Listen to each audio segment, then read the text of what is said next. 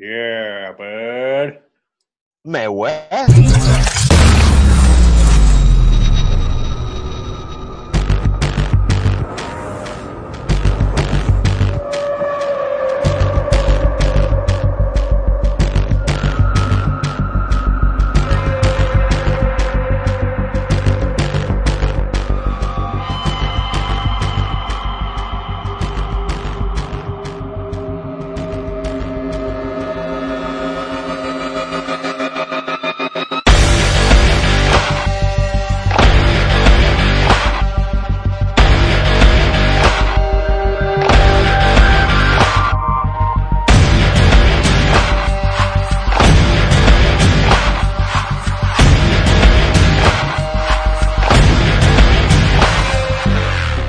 Yeah, bud. Well, bet you guys are wondering who is that new voice. We'll get to that in a second. But welcome back to the Joe Blow Horror Show, where we review, rate, discuss, and break down horror movies and not horror films. This is the second episode that we have recorded since last October. I know. I promised you guys we'd get this out sooner, but, life gets in the way. It's summertime. But before we go any further, I want to introduce to you guys for the very first time the brand new host of the Joe Blow Horror Show, Tibu. Welcome.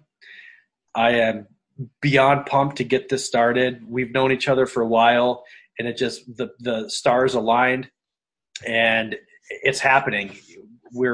We've got so much planned and news and ideas and everything. So, Tibu, welcome, man. Fucking A, man. Yeah, we've known each other it's been close to a year, believe it or not. Yep. It's been a while. We met back in, a chat room, right? A chat room? No, it was a watch party. It was a watch party, yeah. Yep. Friday the 13th, part 2 with Mr. Watson. And yep, it's Watson, Jason Lloyd, a couple other guys. Yeah, we just started chatting, and it ended up just being you, me, and Watson there for the longest time, just chatting about all things horror. And the stars aligned, and it worked out perfect for you to kind of step in. And I couldn't be happier to. And it's funny because we were talking about how similar we were. I've got everyone that listens knows I talk about my sacred text and talk a little bit about what you got. Well, I've got the Midnight Codex. It's the same thing where me and him. We write down all the movies we watch. We write down all of our show notes in this thing. I mean, it's a compendium of horror knowledge and our experiences going through horror. And I use it on, plug, my show that I do, a solo cast. Well, sometimes with co-hosts, The Night Club. It's a little bit more, I guess, scripted than this show. You guys, we guys. So it's we now, yep. Yeah, damn. And, I was going to say this before we started recording. I wanted to say it now. This is exactly what I was envisioning when I got into the horror community online, like as far as all the podcasters and the groups that we're all a part of. And this was what it was all about. It was like meeting somebody else that shares a love for this shit. And I've got friends that like it. And I've got 2 co-hosts on my show that, I'm slowly introducing them into what I love about horror, what we all love about horror. But to find somebody else connect like this, and you've already got an awesome show set up, so to just, hey, slide right in, sure, I'll take it. That's right. As they say in the hockey world, it's the exact opposite of the sandpaper finish. So, I mean, it's you're coming right in. So, wait, what's a sandpaper finish? Oh, yeah, you shove it up your hoop, sandpaper finish, no lube, no spit. Going in raw, baby. Yep. So it's the exact opposite of that. So, always coming wrong. Yep.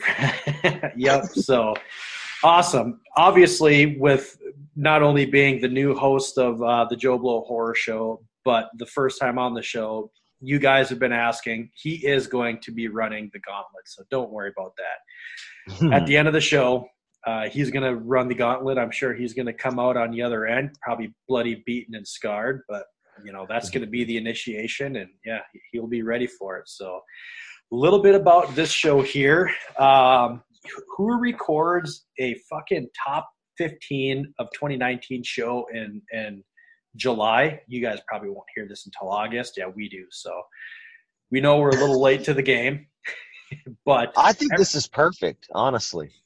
yeah, it's Eh, because I, no, go ahead. no, I have a thought behind this, or a thought process. A lot of people have to take time to, catch up maybe on certain Right. films, unless Yep. you're like Mark Nato, who watches every film that comes out every second of the day. Yep. I love Mark Nato, but dude, you need time to process these things. So for everybody who's like, why are we doing a top 15 in the middle of the year, the next year? Shit, come on, man. Yeah. You gotta Also, think about too, this. like as much as I love list shows, everybody gets inundated with list shows in January, February. So maybe it's like a little change up for them.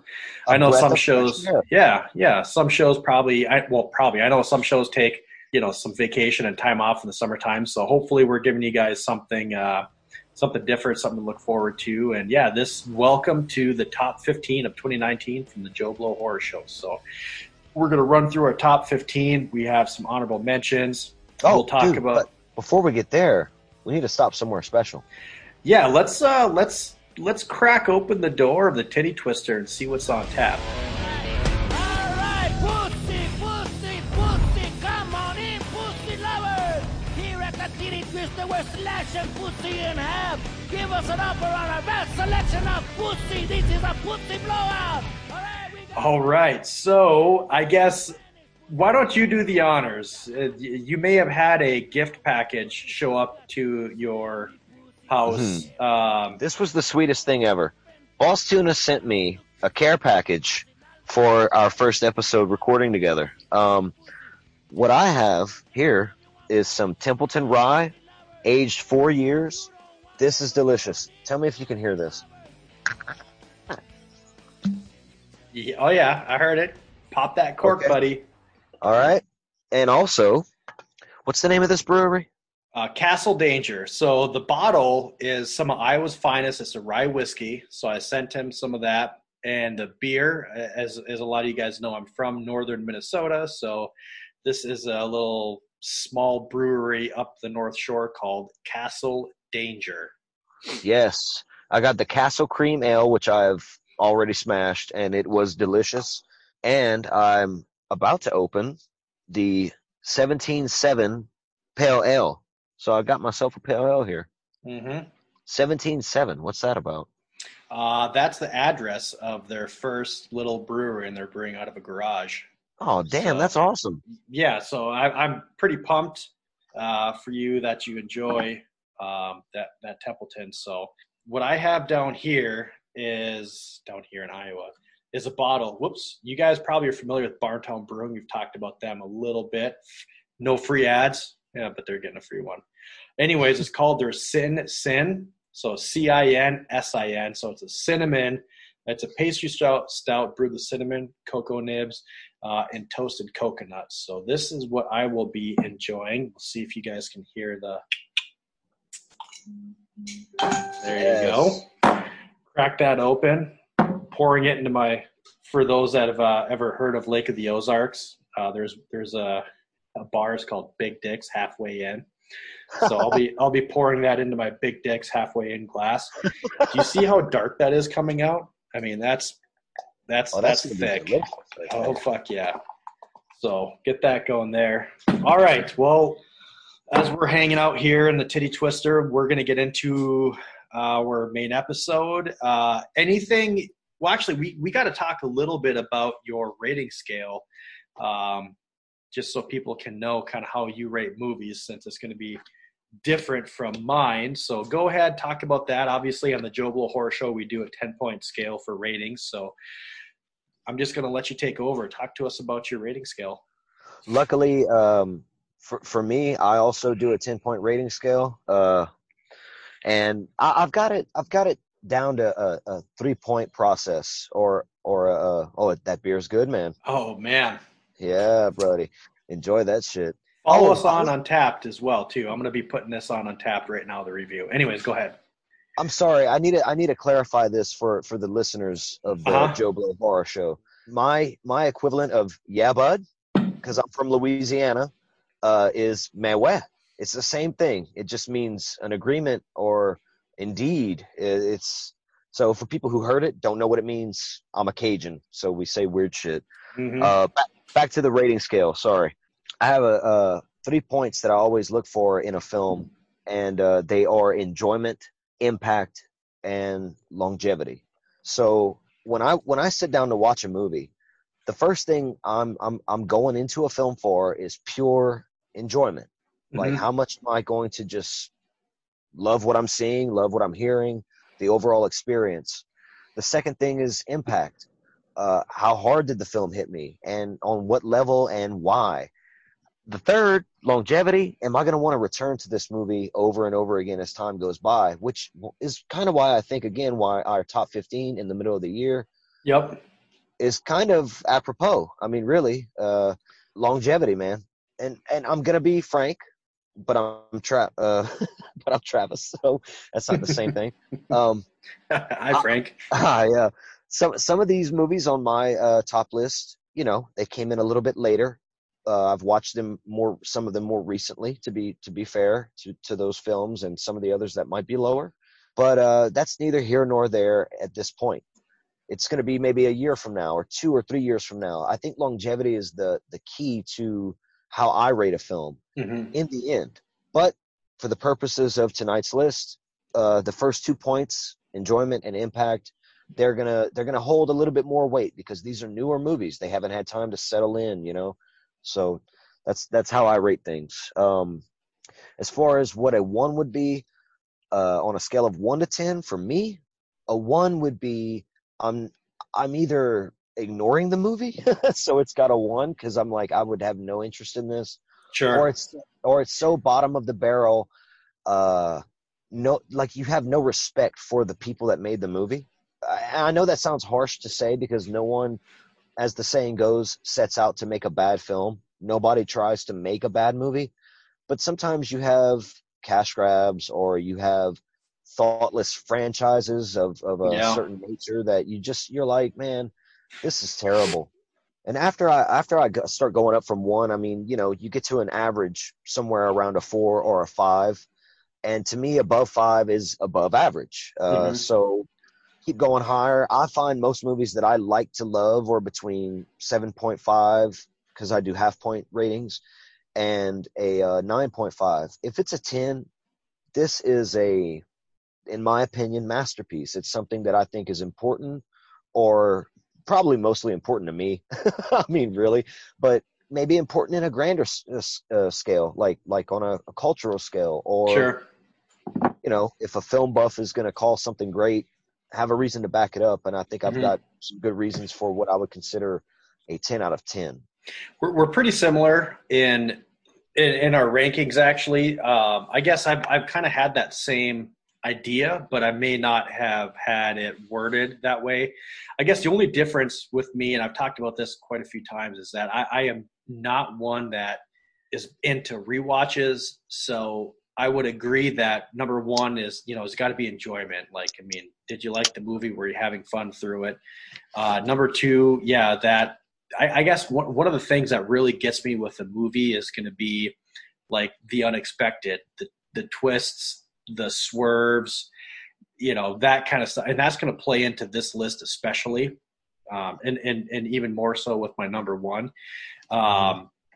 I guess replayability doesn't really play a factor in that for me at all, but staying with you does, because as you know, I've got my sacred text. I write down every single movie I watch, the date I see it, the score, and I'll go through and I'll every once in a while I'll just go through the pages and be like, God, this movie, like I still think about this movie, like that score needs to get higher. So I do try to make it very.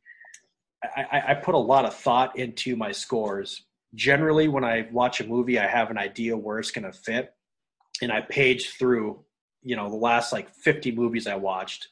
No joke. Like when I write down a score a movie, it takes me like 10 minutes because I'm like I try to pinpoint it. Otherwise, like in my opinion, if you're going to score a movie, I hate the people that, well, I'm going to give this an 8, but that can flip flop. I mean, it can be a 6 one day and a 10 the other day. I'm like, how can you? So I take a different approach to mine where I feel like if I'm going to give a movie a score, I need to be able to back it up in a debate kind of thing. So maybe that's just me being weird, but I really do take time. No. Yeah. That's not weird at all. But what's funny is I'm not gonna say we're opposites, but I will give a film a rating pretty much right after I see it, a gut reaction. Yep. That's where I start. But like you, I will go back in and think about the film. But I do rewatch.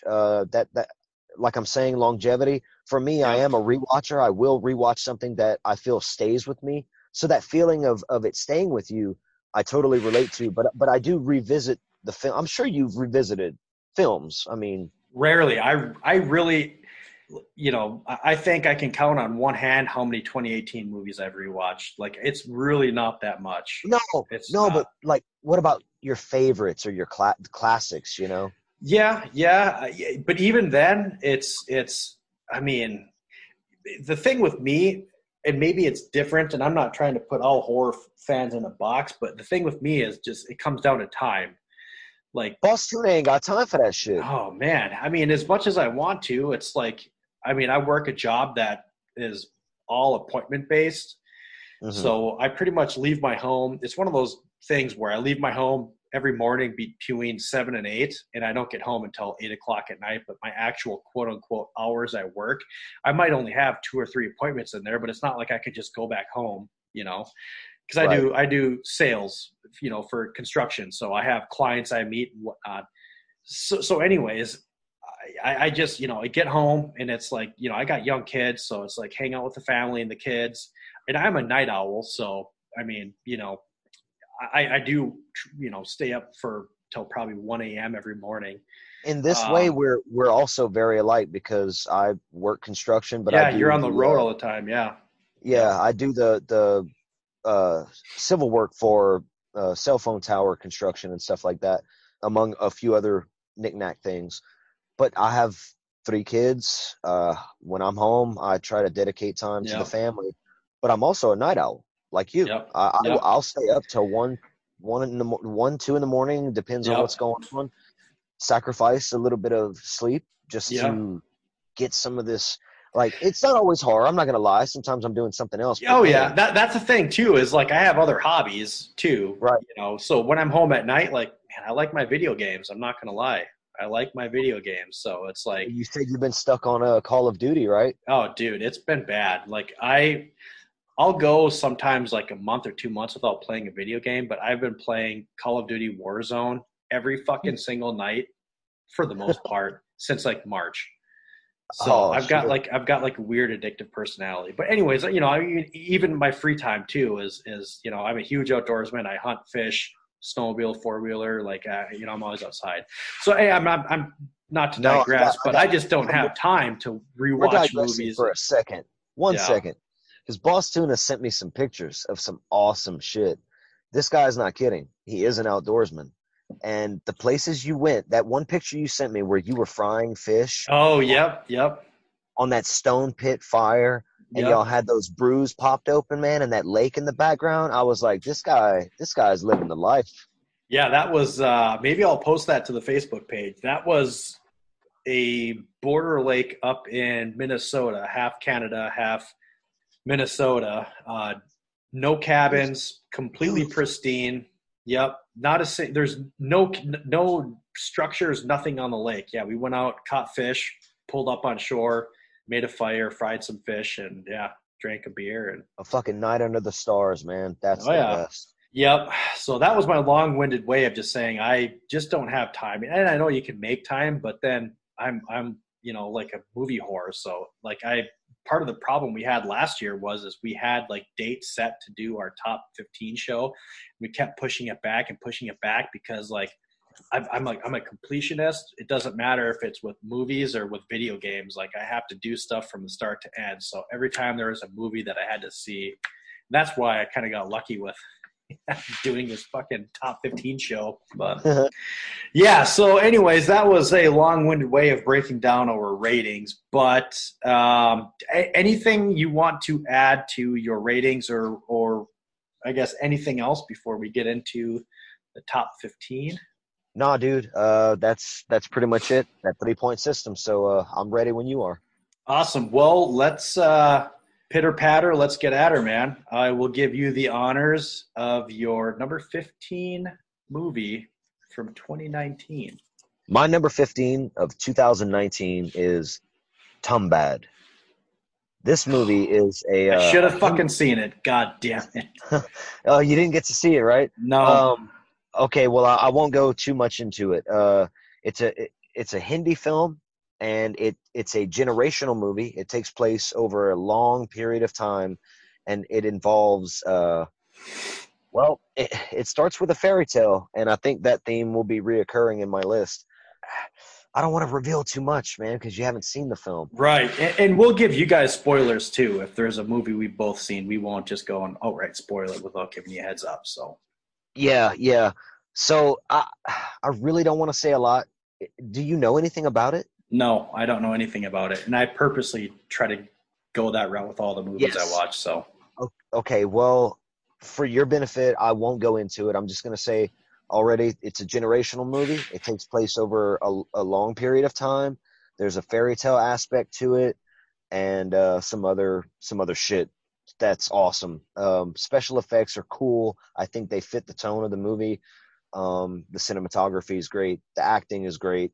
Tumbad. It's on Amazon Prime right now at the time of this recording for free if you have Prime. So go watch that shit. yeah, no, I will check it out. What's your rating on that? My rating for that is an 8.5 out of 10. Damn, your number 15 is an 8.5. Yeah, dude. I fucked up. Oh. No, I mean, I didn't fuck up, but I will say that maybe we can digress for a hot minute here and talk about this year compared to last year. How do you think 2019 horror was compared to 2018? I would say on par to me. Really? Okay. Yeah. I mean, I think the last decade in general has been just like amazing. I agree with that. I am going to have to disagree with it being on par. But no, I do agree that, man, the last decade we've had of movies were pretty damn good. Dude, yeah. I mean, to me, it's been as good as, I mean, I came up with the late 90s and early 2000s modern horror, but I was also watching Monster Vision with Joe Bob Briggs. Oh, yeah. That's what got me into horror was Joe Bob. So I saw a lot of the older movies and sort of kind of obscure movies. I saw Hell Comes to Frogtown on Monster Vision back when I was a little kid with Roddy Piper. I mean, that movie's crazy, and he just did that I need again. to see that movie. Well, you're in luck. Do you have Shudder? Oh, of course I do. Okay, that's I think the finale of his newest season was on the last drive-in with Joe Bob. It was Hell Comes to Frogtown. Go watch it with Joe Bob, man. It's great. Yeah, for sure. No, I think this year was overall it was really good. I don't think it was quite as strong as last year. Looking at my list from last year, my number 1 and number 2 are perfect 10s, which I've had a couple people ask me about my number 2 movie from last year was Halloween. I gave it a perfect 10. I haven't seen that. Are you serious? Well, wait. Halloween, not Halloween. Halloween, yeah. Halloween. Yeah, 2018. I saw that. Yeah, I loved it. Yeah, yep. So I've had some conversations. They're like, how can you give that a 10 out of 10? Like, well, because it's fucking perfect. Anyways, so number 1 and number 2 were perfect 10s for me, and then 3 through 7 were 9s, so it was pretty strong. I will say that Hereditary. Oh, dude, fuck yeah. Hereditary is a 10 out of 10 for sure. Yeah, yep. Maybe this is a spoiler, but yeah, I had no perfect 10s this year, so that's why I was like, it's not quite as on par, but I think I saw less than last year. We didn't talk about that. Let's chat about, I know we're way off on a tangent, but hey, welcome back if you guys have not figured this out yet. Last year, the new Joe Blow horror show. Yeah. Tangents galore. Oh, fuck yeah. Last year, if you remember, because we didn't start the show until 2018. So, you know, I didn't start writing and recording every movie I saw until halfway through the year. So, for example, last year I watched, what was it? 48 movies from July 11th, 2018 to the end of the year. So I probably watched I would guess I probably watched like around 70-ish. This year I only had 63 2019 watches. So a little bit less. Obviously a lot had gone on, but what about you, man? How many 2019 watches have you seen? It's cut that in half. I've seen 32. Okay. Well, not 2019 completely. 32 2019 horror films. Oh, gotcha. Yeah, and that's what I meant too, the 2019 horror film. So, no, Right. that's still pretty respectable because I mean, especially when we're talking July of the following year, you're gonna know what movies to watch and what movies to stay away from. So, and as I said before, I don't purposely go out of my way to watch movies. Like, I'll every once in a while do a shot in the dark, but generally I'm going to watch movies I know that are good or that I've heard good things for. So, but before we digress anymore, since it's been 5 minutes, we'll go back. So your number 15 was Tumbad, and you gave that an 8.5. Yes.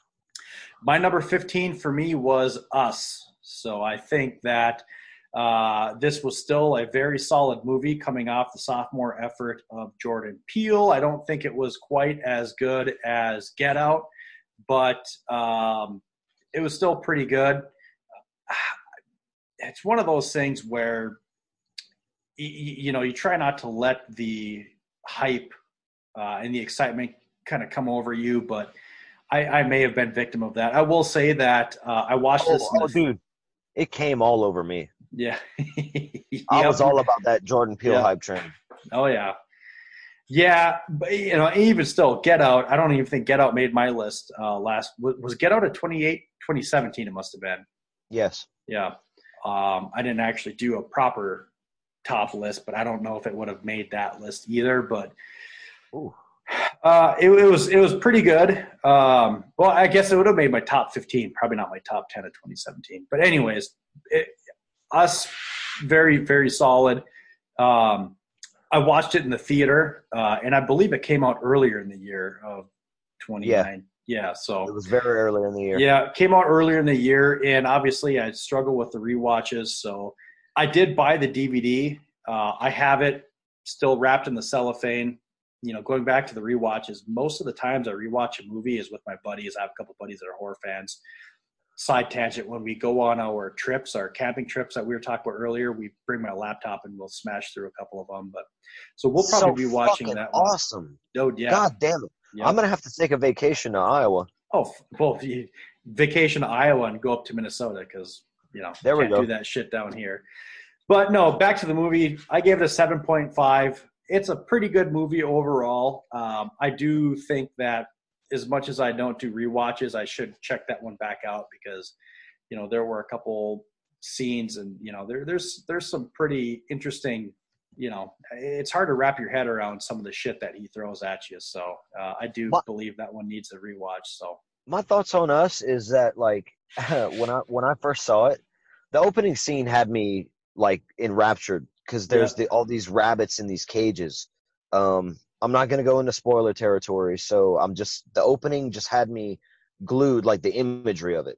And like, what does this mean? And then there's a few horror references right away at the beginning with yes, the cassette tapes, the VHS tapes. Yep. VHS tapes, yeah. And so I was like, back up a little bit. Jordan Peele, I heard on the Nerdist podcast years ago. Yep. With Chris Hardwick. Yep. And this is before Get Out. But after Key and Peele, his sketch comedy show. And he was loved it, hilarious. Yes, it is. It's so good. So zany. He was talking about making a film. He wanted to be a director. And he started talking about horror. And I was like, oh shit, this guy's a student of horror. Like he knows his shit. He's not just a casual, So when Get Out came out, I'm Limp Bizkit over here. I'm rhyming the same word with the same word.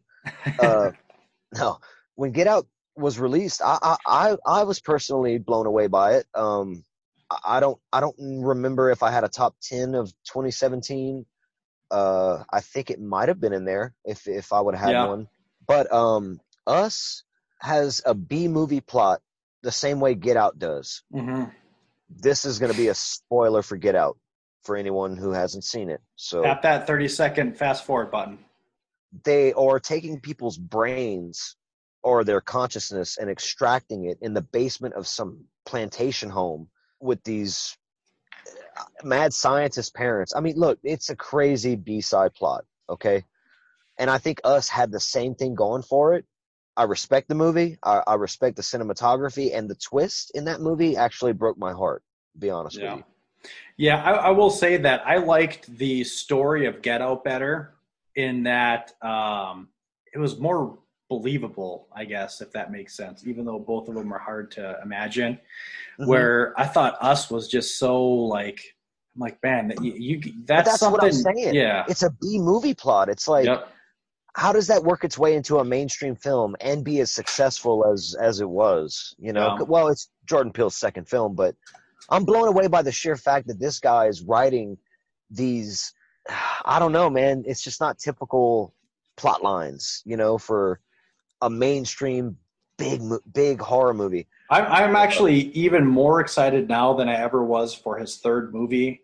The only caveat with that is I hope he doesn't try to get too political because obviously there's political undertones with both these movies, and for the most part, it kind of pisses me off. Like I'm like, keep that shit out of entertainment. But when you do it in the way that he does, where it's not fucking, do you ever see that meme? Oh yeah, I know you've seen it. I've sent it to you of Big Black, that dude sitting on the bed with the fucking Yeah, with his big tripod. dick. Yeah, Yeah. I mean, as long as they're not trying to like fucking smack you across the face with that big black with political stuff, I'm all right with it. So, I mean, I don't mind a political message in a film. In fact, one of my favorite films of 2020 so far is The Platform, and it's got a very political message haven't seen it, but I'll underlying. be checking it out. It's I love it. I love See, that like movie. George Romero too. Like when I was a kid, that's what got me into zombies was George Romero. I had no idea that his movies were social and political. So At if you first, do it, neither did he. yeah, and if you do it tastefully like that, that's fine. But anyways, not to get off on a tangent. Number 15 for Boss Tuna was Us at a 7.5. Number 14 for Tibu. What do you got? Sorry, I know you're just trying to take a sip of that, but No. I'll save this Templeton Rye for a second later. My number 14, and this is gonna burst open a door right here. The floodgates are opening. This is horror adjacent. okay, I'm all right with that. My list has a few horror adjacent films on it. So at number 14, I've got the finale of a trilogy that I've been watching my whole life. I have Glass, directed by M. Night Shyamalan. I am 100% behind you. That you can completely throw in the horror because I am fine with that being considered a horror flick. The reason I say horror adjacent is because back when M. Night started this trilogy with Unbreakable, back in 2002, what he did was make one of the most grounded superhero films I've ever seen. Maybe the most grounded. Yep. And then he went off and had his career at that time, and then came back and made a film called Split that came out in 2017, starring James McAvoy. And I went into this movie not knowing what I was going to get. And what I got was amazing performances, a great story. Yep. M. Night was back. I'm an M. Night apologist, by the way. Not for his bad films, but for the films that I love. Right. The Village, Signs, all that shit. Yep. I like The Happening even. A lot of people didn't like that one. I like it for what it is. Yep. But Split to me is a different beast. And M. Night is dark as fuck. And people don't ever give him credit for being really fucking dark because there's some elements in Split that are really fucked up. But all that being said, Split was an unknown sequel, a surprise sequel to Unbreakable, and then we finally get Glass, and he ties up the story, in my opinion, so fucking well, dude. And I get things out of it that I'm like, I didn't think I was gonna get going in, if that makes any sense. Like, Yeah, yep. I thought it was gonna be a knock 'em down, drag out fight between three anti-heroes, kind of. One's a protagonist for sure, but the other two are, they Yep. are what they are. For anyone who hasn't seen these movies, I mean, I don't know what to say. You have to check these out. I don't want to spoil them. Have you seen Glass? The best is I just saw Glass within the last like month, and yeah, it was a pretty good movie.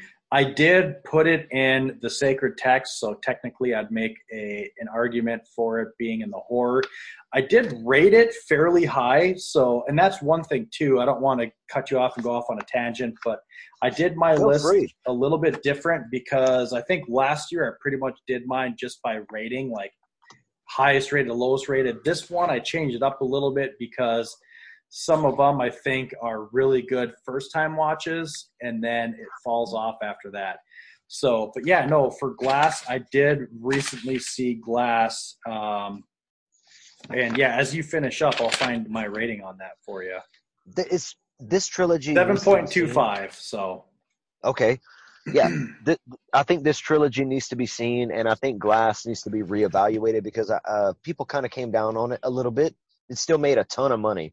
I mean, Bruce Willis, McAvoy, Samuel L. motherfucking Jackson as Mr. Glass, and the twist, man. Again, M. Night's known for his twist, and I didn't see what was coming. I loved that. Yeah, at the end. Yeah, thank you, man, because some people shit on it, and I'm like, no, y'all don't know what I think this movie is kind of ahead of its time, to be honest with you. Yeah. It's a commentary on not just superhero films and what they mean to our culture right now, especially right now. Look how big fucking Marvel is. Look how big Star Wars still is. You could say it's not a superhero property, but come on, man. What's a Jedi except not for Superman in space or something like right. that? You know what I'm saying? Yeah, Glass, man. 8.5 out of 10. I fucking love that shit. Nice. Yep. I enjoyed it quite a bit too. And spoiler alert, James McAvoy, very close to taking my actor of the year because he's just a fucking stud. Yes, 23 personalities, man. Yeah, yep. Yeah, that's pretty good. So number 14 for me was another. So the first two I'll be mentioning were ones I saw in the theater. This one was pretty fun. It's one of those kind of movies that you see I guess I don't watch previews for, but when you see is in a theater, you're like, yeah, I probably should go check this one out in the theater to get that theater experience. Went into it, had a great time, loved it. Quite a bit lower on my list than it was on quite a few others' lists, but still, Crawl is coming in at my number 14 with a solid 7. It was a fun movie, so simple, but done so well. The special effects, the CGI, you actually felt like you were in Louisiana or wherever the fuck they were. Florida. Florida. Oh yeah, obviously it's Florida. Yeah, Florida. You felt like you're there. We have gators too, man. Yep. Yeah. Barry Pepper. I love Barry Pepper. Barry Pepper has been one of my favorites since he was the sniper in Saving Ryan's Privates. So okay, Val Venus. So yeah, no, that was great. It was just a really fun movie, action packed. The only thing that I did not like, I thought the ending was like rushed, and I, honestly, for lack of a better term, I thought it was fucking stupid. Was not a fan of the ending. I'm like, come on, like you got to go out with a bang, not take the easy way out, so to speak. So, but otherwise, 90% of the movie I thought was awesome. If that ending would have been any reworked or different, it could have gone up easily another point and a half for me. So I've seen Crawl. I'm going to spoil it right now. It is not on my list. 6.5 out of 10 for Crawl. Mm-hmm. So I'm almost there with you. There's so much grunting in that movie, it became obnoxious. Yes, I didn't notice that, but all right. Like you were watching a fucking tennis match with Venus and Serena Williams or what? Yeah. Like every fucking me and my wife were sitting there watching it. We rented it. No. It was on Prime. It's on Prime for free. We watched it, and it's produced by Sam Raimi, so I'm sold right there. Alexander Aja. Yes, the director of you like the remake better. Hills Have Eyes. Yep. And I enjoyed it a lot. Check it out. Yes, good movie. Read Dean Koontz's Intensity. We don't want to go down that wormhole again. No. One day we'll talk about that maybe. Yep. But Crawl is awesome. It is awesome. I enjoyed it a lot. It's a fun movie. I think people should go seek it out. Good creature feature and a lot of tension. Really, there is. The ending, I kind of agree with you. I mean, really, I thought it was going to go a different way, and it didn't. And I was kind of like, oh man, all right, yep. It is what it is. Yep. Typical, without getting into spoilers, typical Hollywood easy way out ending. So, yep. But anyways, we're going to move into number 13 for T-Boo. At number 13, at the recommendation of Boss Tuna, I have The Wind. Ooh, very nice. This is right up my alley. This is a folk horror film, which I love that genre so fucking much. And it deals with demons, possibly. So, yep, possibly. There's some ambiguity in this movie, which I also love.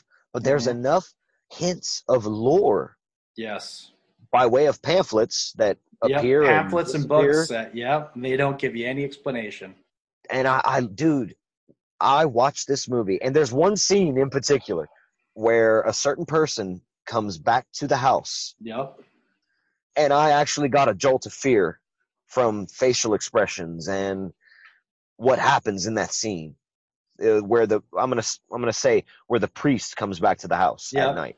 Yep. That scene, I was already glued to the film, and I do want to say this too: the way it's shot, it's interesting because you go back and forth in time to see how you're leading up to the point where you are at the present in the film.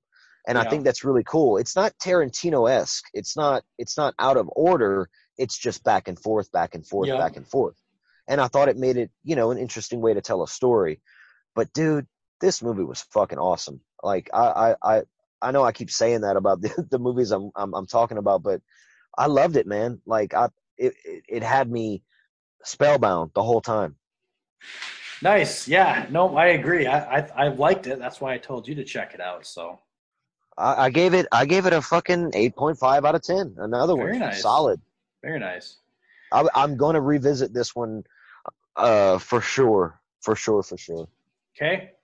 Number 13 for me was a movie that I believe is on Shudder. A lot of talk about it. I watched it because it was on a lot of people's lists. It reminded me of a little bit of Requiem for a Dream, just Jared Leto. Hell of a lot more. Yep, a hell of a lot more brutal, and that would be Bliss. Comes in at an 8. Think of Requiem for a Dream, more brutal, pretty gory. The actress in it, she did a great job. It had almost like a hue or an aesthetic of Mandy, kind of. That's kind of what I got out of it was, she go into her like little drug kind of deals, and it reminded me a little bit about Mandy, and I think the brutality kind of went hand in hand with that as well too. Pretty good movie. Came in, I gave it an 8. Check it out. I mean, people, if you're a horror fan, you don't have Shudder, you need to get your shit together because fuck yes. Joe Bob Briggs. That's all you need to know. That's it. Yep. And all the movies that they do have, you're right. I'm going to talk about Bliss. But first, I'm going to get to my number 12, Mata Negra, or The Black Forest. I think you could find this on Prime. I think that's how I saw it, if I remember correctly. Again, this is a fairy tale horror film with elements of witchcraft and black magic. I've heard of it. I don't think I've seen it. It all takes place in a Brazilian forest, and it goes from serious and enchanting and thought-provoking. Oh, look at the head on that beer. Holy shit. Yes. He poured himself a good one. Damn, bro. That's the Black Forest right there. You're drinking That's right. That's a dark ass beer. Swamp water, but it's so good. Yes. I won't go into too much. I'll say that it does have a Sam Raimi-esque sort of feel at Okay. this in the second half, and the finale you will not see coming. You won't. Really? No. I'm A gonna Mata Negra. Black Forest. I'm gonna put that on my little listy list here. Yeah, I might actually have it on my IMDb watch list. And I gave that an 8.5. I got a lot of 8.5s, man. There's still more to come. Spoilers. What's it? It's Spoilers. called The Black Forest. It's yeah. That's the English translation of a Mata Negra. Oh, yep, Yes. there it is. In this mystical horror tale, a young woman uncovers a lost book of Cipriano. Yep. Is that it? Okay. Mm-hmm. Man, that's a deep dive and a half, man. That's a find for sure. There's so Only 162 IMDb reviews, so I don't frequent the B, you should. so I don't really know if that's good. D's always good to me. 2020, y'all. Everything's fair game.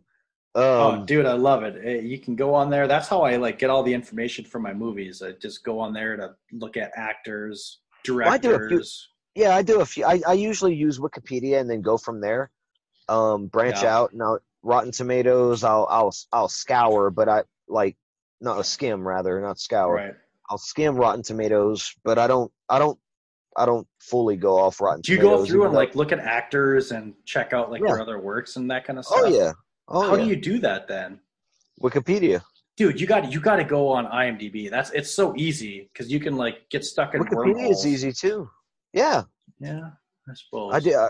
I'm not knocking IMDb. I've never, like I said, I've never really spent a lot of time there, but Wikipedia does all the same shit. You can just click on their name and then you can see their filmography. Yeah. You could do all that. It's good stuff. Yeah, I suppose. I would, if you have a minute, check out IMDb because you can add it to your watch list. Right underneath the title, you can hit the little plus button. So then you can all right, I'm going to throw this movie on my watch list so you don't forget about it. But no, anyways, I've got that in my my notes. I'll check that out for sure.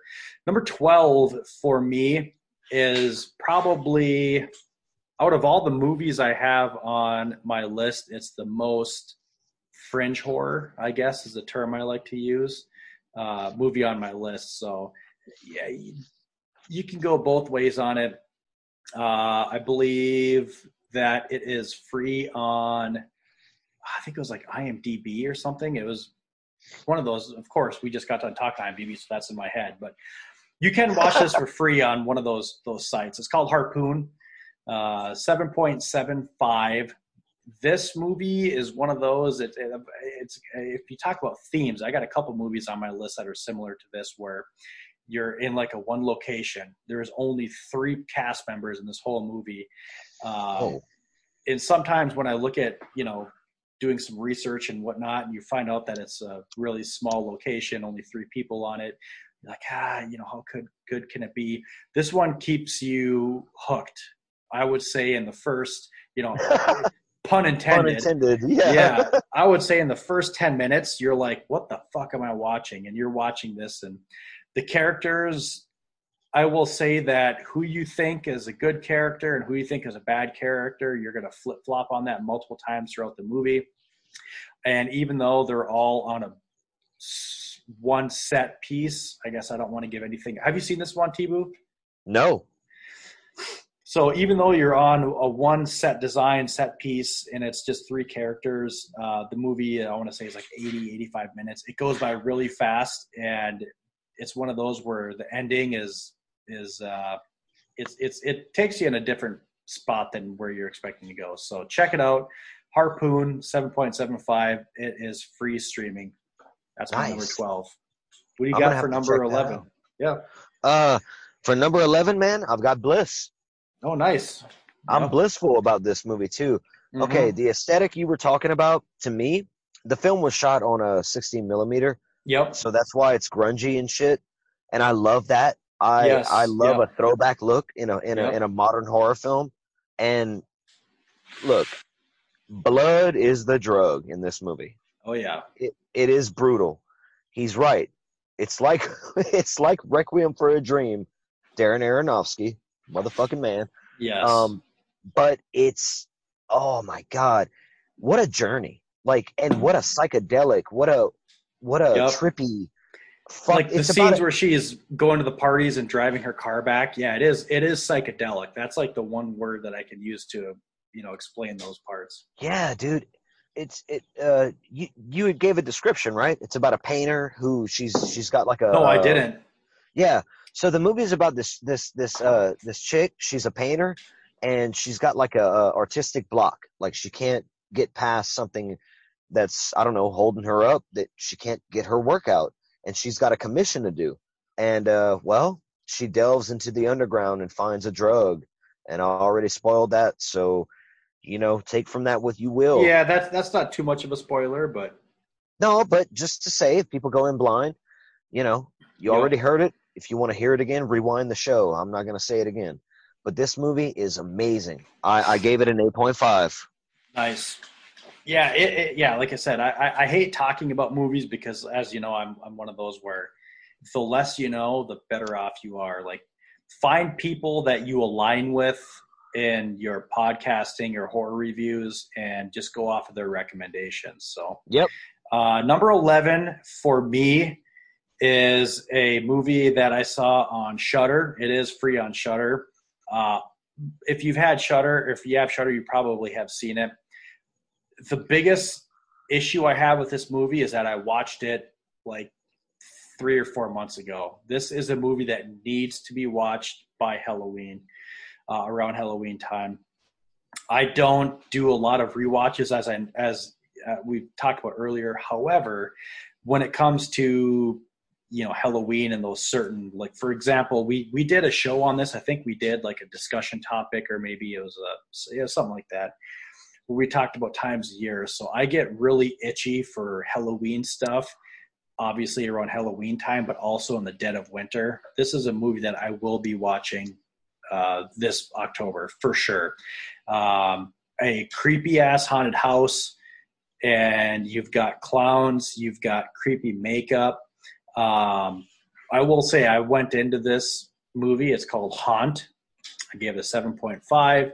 I went into this not knowing anything about it, so this isn't a spoiler alert to most, but for me, I would have been pissed knowing. I haven't seen it. Oh, okay. Well, I will check it out because it's basically a haunted house attraction. You get some douchey college age kids that go into it. Since we're already in July, dude, just put this on your watch list for October, and you'll thank me later. So all you need to know is it's a bunch of douchey college kids. They are trying to figure out something to do on Halloween.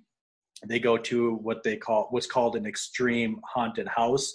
So you're not sure if it's real, if it's not real, if it's fake, if some of it's fake, if there's one killer in there, if they're all getting killed, if one of them's got captured, if they're all getting captured. It kind of leaves you guessing what the fuck is going on. So anyways, Haunt, 7.5. That is my number 11 movie. Moving into our top 10. T-Boo, what do you got for your number 10, buddy? Okay. Again, the retro aesthetic. It's going to play heavy in this next film. And for my number 10, I've got A Knife in the Heart. That's the French translation, but you can find it online as Knife plus Heart or Knife and Heart. Yep. Sometimes the plus is an and, depending on how people say it. Yep. This is a French movie, and the two main actresses in this film blew me away, especially the blonde. I recently saw this, so it made my top 10 just at the last second, but I couldn't deny it. The killer in this movie is memorable for his image alone and why he's killing people. Have you seen this? Mm-hmm. Yeah, I think, yeah. Yep. Okay. It's a subtitled, and yeah. Oh yeah. Yep. All French and shit. They're French as fuck. And the movie's about a filmmaker. She makes gay pornography, and her girlfriend is the editor of the movies that they make. and there's a killer stalking around. It's sort of like a giallo in a way. Like it turns into a whodunit. And the way that the director chose to shot the film, I don't have the director's name on hand with my notes, but the way they chose to shot the film is very much in the style of a 70s giallo or late 70s slasher movie.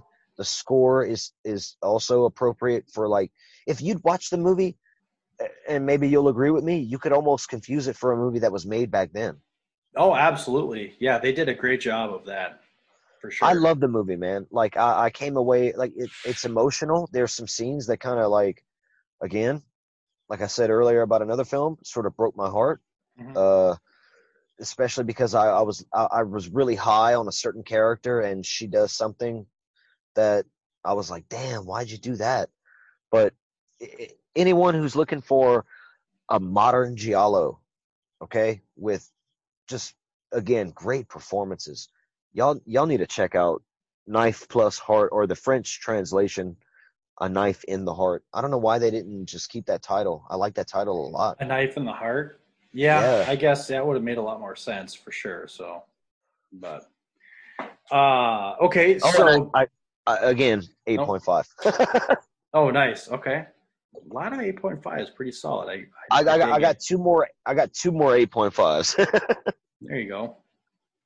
Okay, so moving in the top 10, um, for me, the worst part about doing these lists is it doesn't matter if you do them in July or if you're fucking doing them in like December, trying to smash through a bunch of them to finish up before you do your list. There's always those movies you watch at the very end. And you're like, God, is this just movie just, like you were talking about when you rate your movies, the effect of it staying with you kind of Impact, thing. man. Well, The there's impact impact. too. Yep, the impact. You're like, is it that, or was it that good? And that's what tore me with this one here. So I'm just going to get into number 10 for me is Lords of Chaos. Coming in. Oh, Yeah. Have you seen it? yes. Coming in at an 8. It was one of those where part of the mystique, I think, is that I didn't know it was based on a true story. So I watched through the whole Yes. movie. And then, like, I find myself for like 2 or 3 days afterwards Googling shit, watching interviews and YouTube videos. So originally, I had this scored around a 7, or it was a 7. And I came up to an 8 because I'm like, dude, I just can't I can't stop Googling and researching The shit on this lore, movie. the lore built it up. Exactly. So I'm like, God, like now I want to go back and watch it again, knowing that there's certain things that are true. This is also, I kind of lied in saying that Harpoon is fringe. This one's kind of fringe, but I would Yeah. say that I think more people would consider this one horror just because of how dark it is. Yeah. I mean, there's a couple scenes that are pretty fucking brutal, but Yes. just the tone and the theme of this, I feel that the tone and the theme alone make this more horror than Harpoon, for example. And that's leaving aside the two scenes that you've seen this, so you know what I'm talking about, the two scenes or whatever that are in Well, there. okay, look, I don't want to. Yes, I've seen this movie. I knew about this before I saw the movie. I know all Okay. this. I know Okay. about Varg Vikernes. I know about Easton Oyston Euronymous. I know about the history of black metal. Part of my show, the nightclub, is also exploring extreme metal, like death Yep. and black metal. Whenever I have Ricky on, one of my co-hosts, because he's the guy that got Ricky me into metal. Prejean, right? Ricky Prejean, yes sir. That's Prejean, yep. Boyka Boy. Free shout out. What's up, Ricky? Yeah, man. I'm gonna Ricky's gonna love that. He got me into metal, like for real, and years ago in high school, and I slowly evolved in my metal taste. And I knew this story going into this film, so I'm gonna stop talking about this film for right now. Oh, I see what you did there. But yeah, no, I loved it, man. It was one of those where I watched it. I want to say I think I saw it like 2 weeks ago, and my work schedule got all mixed up, so I was coming home really early for work. So I watched like I want to say half of it before I picked the kids up, and then I finished the half like late at night afterwards. So it was like the last week I'm like finding myself Googling and YouTubing shit. And I'm like, this is fucking awesome. Like, just like you said, the lore alone. I'm like, this is Yeah. fucking sweet. And there's a book now that my wife and I have this thing where we have a shared Google Docs. You know, I mean, when you're fucking married, it's like stupid for doing gift exchange. Like, what am I going to buy you here? You know, take cash and whatever. So we started this thing where we do like a shared Google Docs, and one is, you know, gift ideas for my wife and gift ideas for me. And I put that book on mine. I'm like, I only read a couple books a year, and I think I'm gonna have to read this one because it's just, I mean, the whole movie was based off this book. So, but anyways, no, it's a great movie. It's long. It's fucking way long. I want to say that movie's like over 2 hours, but it doesn't seem like it's 2 hours. Rory Culkin is great in it. M. Night Shyamalan signs. He was in. Oh yeah, that's right. He was a little boy. Holy shit. Yeah, boy. Man, I feel old. I was in college when I watched that. Yeah, bro. No, check it out. It's awesome. It's free on Hulu. So yeah, Lords of Chaos 8. Number, what are we at? Number 9 for you? Yes. Okay. You are my buddy. Oh, Child's Play. End. Uh-huh. Coming in at number 9, I have the reboot, not remake, reboot of Child's Play. I know that this is a divisive film in the horror community. I am a hardcore Chucky fan. Chucky was one of the first horror icons that really scared the fuck out of me when I was a kid. And I've loved the franchise up until today. I love the recent films. And whenever I heard that they were going to reboot it, I'm like, okay, is Don Mancini involved? He was offered to be involved. He declined. Oh, shit. Where's this going to go? They got Mark Hamill to do the voice? Okay, I'm in. So I go to the theater. People don't realize how talented Mark Hamill is for his voice acting. If they listen to my show, they do. Episode 5, Rick This Grin. Go check it out. Mark Hamill is a great voice actor, man. This movie is fun. From the opening scene, this is no spoiler. This is the opening scene. This in a Asian country. I'm not sure which one. I think it's Taiwan. Okay, in Taiwan. Boss Tuna says, therefore it is. Taiwan, these Taiwanese... Don't quote me. Anyways. These Taiwanese factory workers are building buddies, which are like good guy dolls from the original franchise. And he's getting yelled at by his boss and getting degraded and shit, treated lower than dirt. So he's like, oh, yeah, you know what? Fuck this AI. I'm going to make it all crazy. And he turns off all these protocols that just make the AI, it's just going to go wrong. And then he jumps off the roof and kills himself, crashing into a car. That's the opening of this movie. From that moment, I knew, oh, okay, this is going to be a dark comedy. Look, like, let's go. Show me something. And it did, dude. I had fun. The kill scenes in this movie are brutal as fuck. From the lawnmower scene, you know what I'm talking about. Oh, yeah. To the fucking end where the guy that's in the big buddy doll gets mutilated left and right in the department store. I had a blast with this movie. I don't know. I don't know what to say. 8.5 out of 10. So it's funny that I was hoping you brought this up because, long story short, for you listeners, I had a crazy day today. So we were about 2 hours late. Yeah. From when we were supposed to record. So I'm trying to like finalize my list, and there was one point where you saw me like fucking pretty much put my hands in my face like, oh fuck. So this was originally, spoiler alert, it's not in my list. It was originally in my list, but then looking at the other ones, I'm like, I was going to talk about it regardless, whether it was in my honorable mentions or whatever. But I figured, I was hoping that you would have it in there. It's not in my top 10 list or top 15 list, but yeah, it was awesome.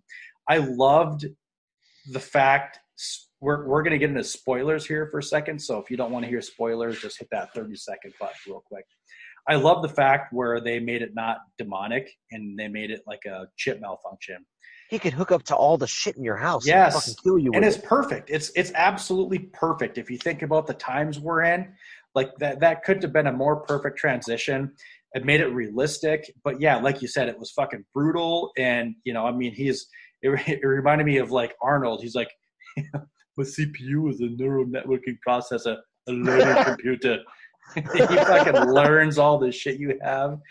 I don't drink milk. I drink beer. Milk is for babies. I fucking love it, man. This movie was great. It was really good.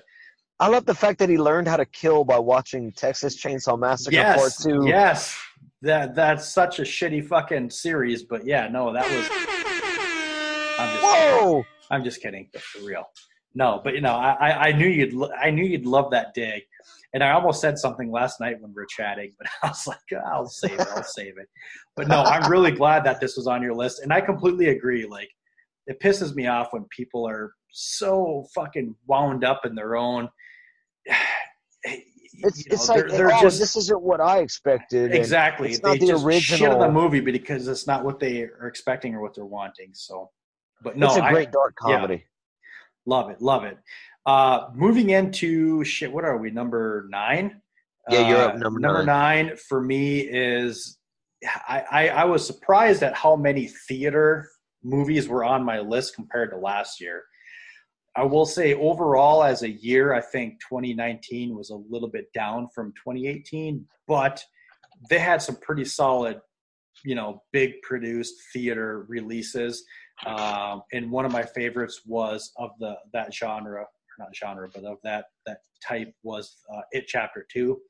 Gave that one an 8.5. The first one on my list to reach over an 8.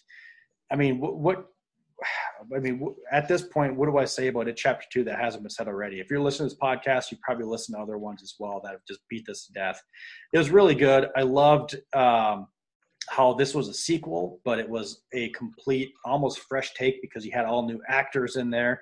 I heard some people hating on this movie because they thought the actors didn't match the kids. I'm not going to name any names, but one podcast just ripped on it and said that the actor of Ben didn't look anything like the original Ben. And I'm like, dude, he was like the one I thought was spot on. I'm like, dude, if you fucking grow that chubby bitch up, that's what he's going to look like. So I thought the casting was phenomenal. Again, James McAvoy, we're talking about him again. He was great. I loved it. I loved how Stan, not to do spoilers, but how his story started and ended kind of thing. I guess, the only thing I had, maybe that's a theme with the 2019 movies, is the endings fucking sucked. I hated the ending of this one, but whatever, that's a different show. But overall, it was very good. It's very entertaining. I mean, when you pump hundreds of millions of dollars into a movie, you better expect to get something like this. So It Chapter 2 was very good. I loved it. Makes me want to go and read the books. Check it out. 8.5. One note on the budget: $65 million. No shit. Yeah. It doubled the budget of the first one. The first one was like 30. I knew the first one was a little bit lower. I figured it would be quite a bit higher because they got big name actors like fucking McAvoy and nope. 65 mil, man. No shit. They probably had some good contracts for that film. Yeah, the production values were phenomenal in this movie. So even if it wasn't, how I inflated the budget to be, they made it look like it was a fucking, some kind of Avenger superhero Marvel movie. So very, very pleased with that. Except, caveat to the ending. The ending fucking sucked. I hated that whole CG bullshit. But anyways. I love how you're talking about that film, though. We'll touch on that again later. Coming in at number 8, I have The Nightingale. Okay. Now, we talked about this. Last night a little bit. Yep. This film I just saw about, 5 days ago or something. So late to the party, but it does come in at number 8 for sheer enjoyment and impact. I can't say anything about it other than it's a period piece. It takes place in Australia. There is a Irish prisoner, and she and her husband are subject to military police. And her child. And her baby, her infant child. I cannot say any more. I really can't. Yeah, it basically follows this family and the wife. They're Irish prisoners. I don't know how they got down there, but yeah, because I was a little bit Well, confused. because the history of Australia is the It's British, colonized. yeah, and then Yep. they sent all their prisoners.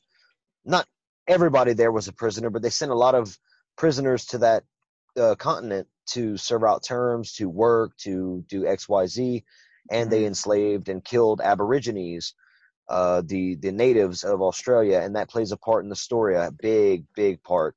Um, Hmm. this movie is horror adjacent. I think Amata Negra is also horror adjacent.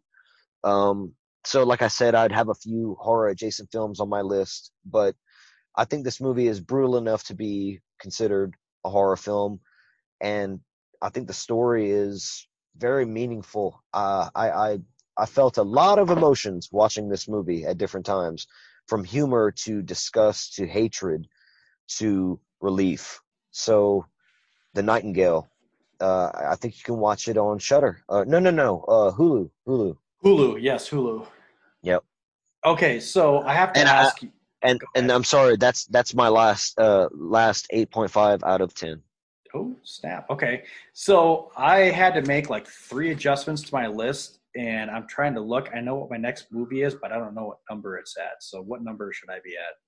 Oh, you should be at eight. You're at number eight.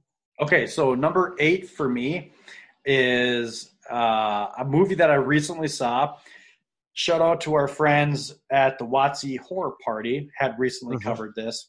One of the things with me is that I will not listen to a podcast if they talk about a movie I haven't seen, whether it's spoiler filled or not spoiler filled. In my opinion, if you talk about a movie in a podcast at length, you're going to spoil it in one way or the other. That's just my opinion. So, finally got around to watching this, and I'm really glad I did. Um, I still haven't checked out the podcast from Watson and Dave Z on the Watsy Horror Party, but I'll be checking it out. So my number, whatever Tibu said, I forgot already. Number eight. Number 8 for me is Daniel Isn't Real. Uh, I had no idea what I was getting into. The highlight for me was the interaction between and I thought it was just ironic that the two main actors come from like acting royalties. So you got Schwarzenegger, Mm-hmm. obviously his dad is Arnold, and then you got Miles Robbins, who's Susan Sarandon and Tim Robbins' kid. Both of Mm-hmm. them were phenomenal. The acting was awesome in each of them. The story, the plot, if I dare say, family history with one of them, and then how they tied everything together into the final 10-15 minutes of the movie, I think was wrapped up beautifully. This is one of those where I thought the ending was more powerful than a good chunk of the movie. So kind of flip-flopped on the theme of the last few movies we had talked about, but I thought this was just excellent. I loved it. Very, very interesting. And I honestly, I think it's a little bit different too. It's the uniqueness of this really separates it from a lot of movies, not only on my list, but from the year in general. So, I mean, there's a term I want to mention here that I'm not, because that's just, I think that might be giving too much away as far as the spoilers. So, Yeah. Daniel Isn't Real. Check it out. I gave that one, and I didn't write the rating down on that. I think that one was an 8.25. Yeah. Daniel Isn't Real. You recommended it to me, but I had seen it prior. Okay. Um, and I didn't mention it to you because I was going to save it for. I figured if you recommended it to me, Right. yeah, it's great. I won't go into anything either because too much will give too much away. Right. But Luke and Daniel, the two main leads in the film, Yep. they have great chemistry on screen together. The two actors, like he mentioned, Robbins and Schwarzenegger. Probably saying that wrong. I never say it right. Get to the chopper. Get to the chopper. No, that's my exaggerated Arnold. Yeah, Daniel Isn't Real is awesome. And it's on Shutter, right? I think it is. Yeah, it's on Shudder or Hulu for sure. I think I saw it on Shudder. Yeah, I think it might be. It might be on Shudder. Well, number 7, and as promised, my first 9 out of 10. Another sophomore effort mentioned here tonight. I know what you're gonna say. What am I going to say, Boss Tuna? The Lighthouse. No. Oh, Midsummer. Midsommar, as Mhm. Dave Z says. Dave Z pronounces it. Midsommar. I like how he says it. I'm going to say it like him. Although I don't have his awesome voice. Dave Z's got a great podcasting voice, man. Well, you see, what you got to do is you got to Midsommar. That's a terrible impression of Dave Z. Dave Z rewatch. He gets so excited. Yeah, the Dave Z rewatch. Well, what I gotta do is you gotta watch it again. No, anyways, he gets passionate, man. No, okay. I love the second film by Ari Aster. Ari Aster. I love his first movie more. I'm not gonna lie. I think I actually had it higher on my top 35. But I agree. Things have to be reevaluated over time. Again, longevity. I've seen Hereditary 4 or 5 times, and I've seen Midsommar 3 times. I've seen Hereditary. To give you an idea, I never do rewatches. I've seen Hereditary 3 times. Fuck yeah. Because that movie's fucking amazing. Yep. Midsommar is also amazing. This film takes place first in America, but then it transitions over into Norway, right? Or Sweden?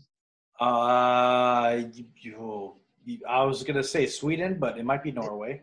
It's Scandinavia, okay? Yeah. We go to Scandinavia. Yeah. We go over there. Maybe it's Holland. I don't know. That ain't Holland. No, it ain't Holland. So some horrific shit starts this film off, and then our main characters all go on a trip. That opening of this movie was probably the best opening scene in a horror movie I've seen in fucking years. It was brilliant. It was brilliant. And I'm talking opening scene, not 10, 15 minutes in. I'm talking the first 5 minutes of a movie. Dude, brilliant. That's why I say I got to give it a 9 out of 10. The imagery. I'm not going to spoil, but I'm going to say the last few minutes of the film, the images that are on screen in the frame that are being captured are so beautiful and haunting and sorrowful and joyful all at the same time based on what happens in this movie. Yeah, damn, I hate not being able to fully open up and talk about it, but at the same time, I don't want to spoil for anyone who has not seen Ari Aster's Midsommar. 9 out of 10. Love it. Check it out. The imagery, man, and it's buried all over the film. So many symbols, so many. I will say, the cinematography and the imagery, but the clarity, the color palette and everything was so perfect in this. It is. Yeah.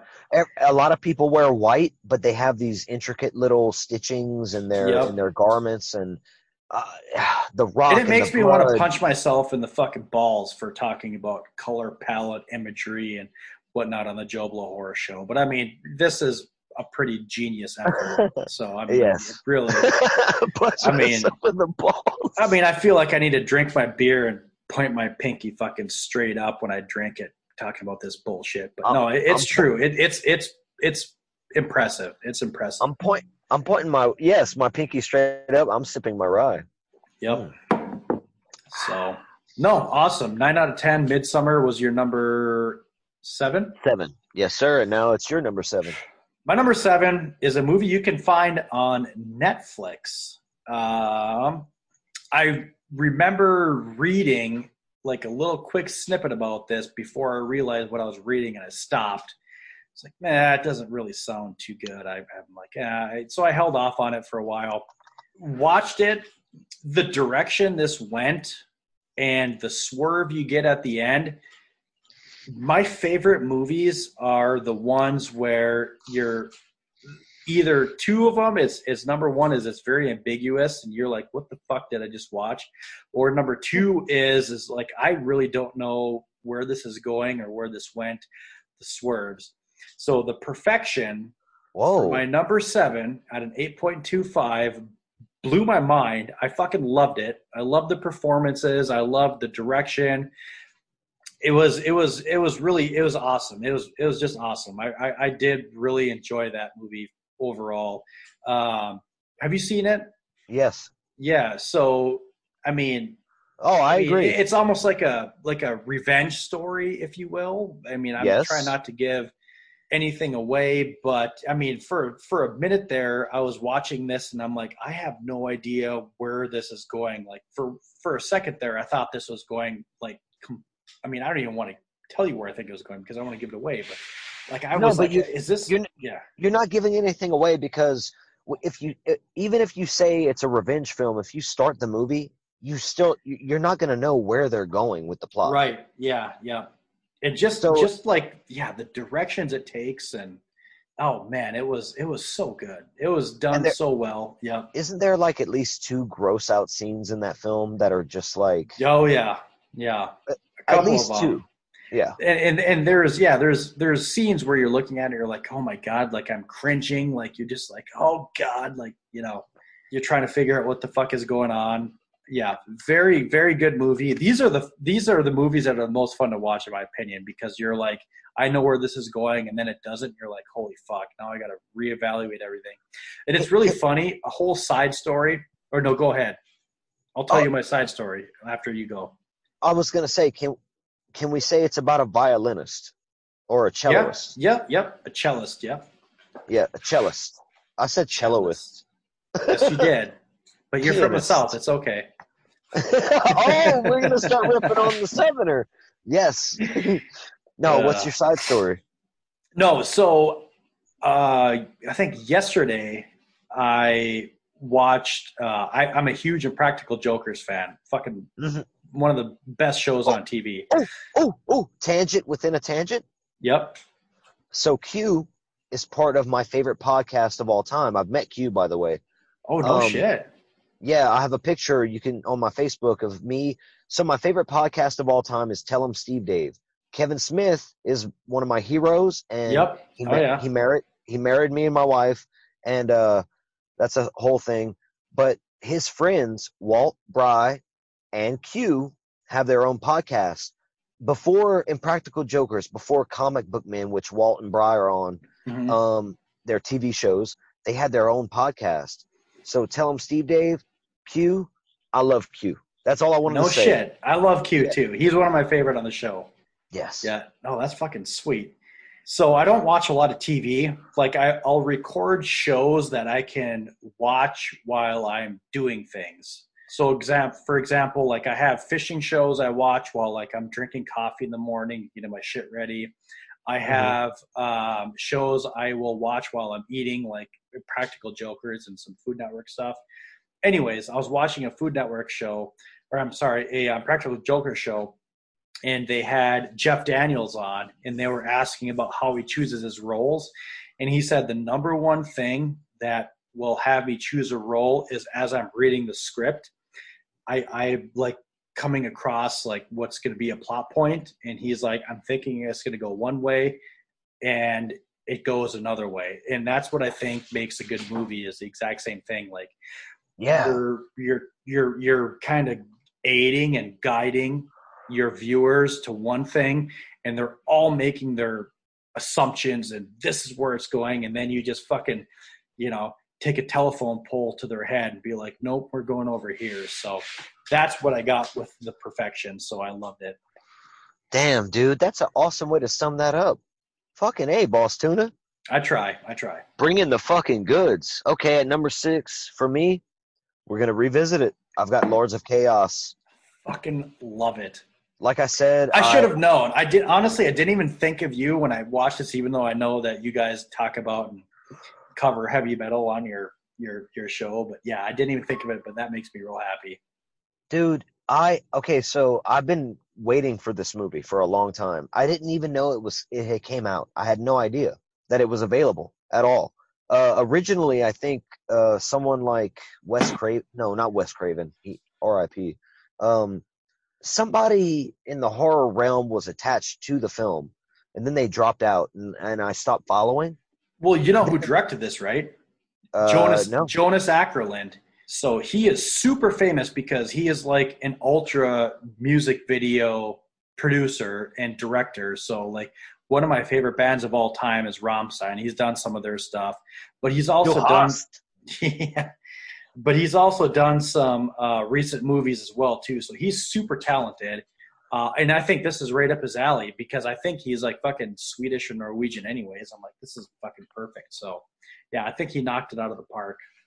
Well, yeah, this story is based on the origin of black metal, which Yep. is the most extreme form of metal, potentially. I mean, it depends on your taste. But Yep. it originated in Norway, and this story follows the Black Circle, this group of Norwegian musicians that they wanted to be extreme, and they went to the extreme.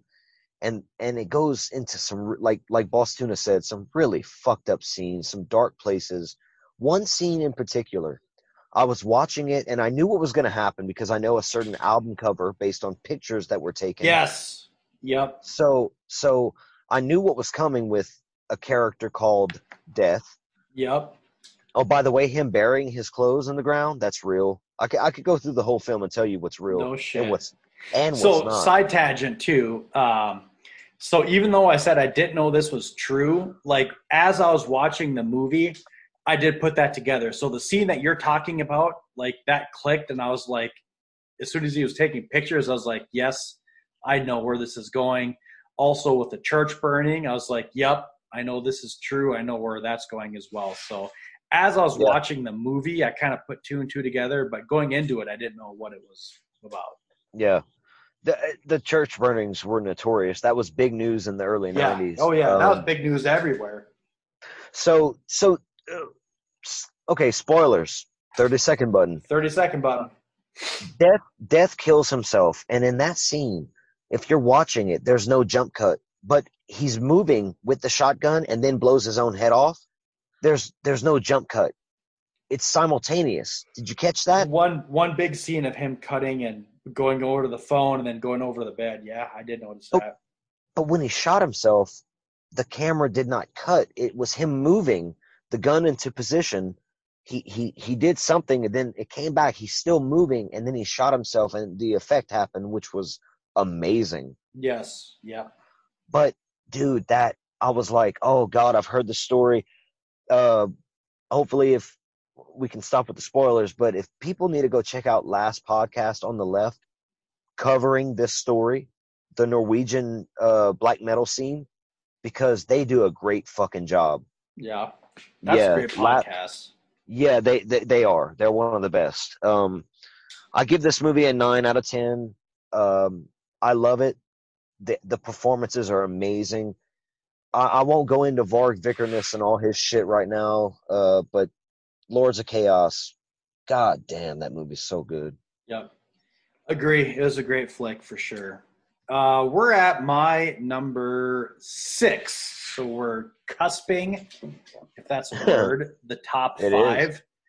I held off on this movie for the longest time because I just thought the main idea, story, plot sounded stupid. I'm like, there's no way, Tibu and I were chatting before. We're like, rednecks and whatnot. And we're like, this would never happen. This is Oh, sensationalized and I just don't think it's going to appeal to me.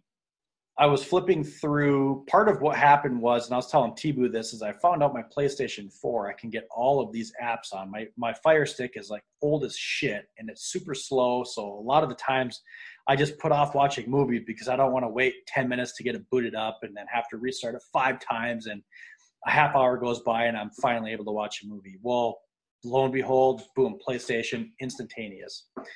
So finally I get to this movie and I'm like, whatever, I'll give it a shot. Starts out, the aesthetic is phenomenal. You really do feel like you're tuning into like your great grandma's TV back in like 1980, 1970. Grainy, even the way it was shot with the what's the word I'm looking for? The size of it. what? Knife Plus Heart is Ah, such a fucking good movie that yes, it absolutely blew my mind. yes, bitch. And I just cannot get over how the only problem I have again is the ending. I thought the ending was, the idea, and I'm not going to get into spoilers, but the idea of the ending pissed me off. No, not the idea. I will say like the character of the ending and his reasons I'm fine with, but the way that it was done, I thought was just fucking dumb and cheap and the easy way out. But no, Oh, overall, I thought the movie was phenomenal.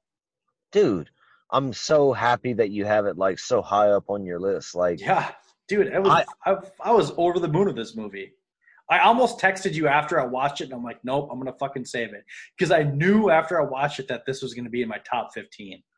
So I this was like, movie, no, you're right. The aesthetic is amazing. Like, yeah, and you agreed earlier. You were like, yeah, this is totally like a 1970s style film. The way it's shot, the way it plays out. Like, I'm sad that you don't like the wrap up, but did you uh, actually like how it ended though with the very final scene yeah, with the yeah, killer? Oh man, yeah, I I was was okay with it.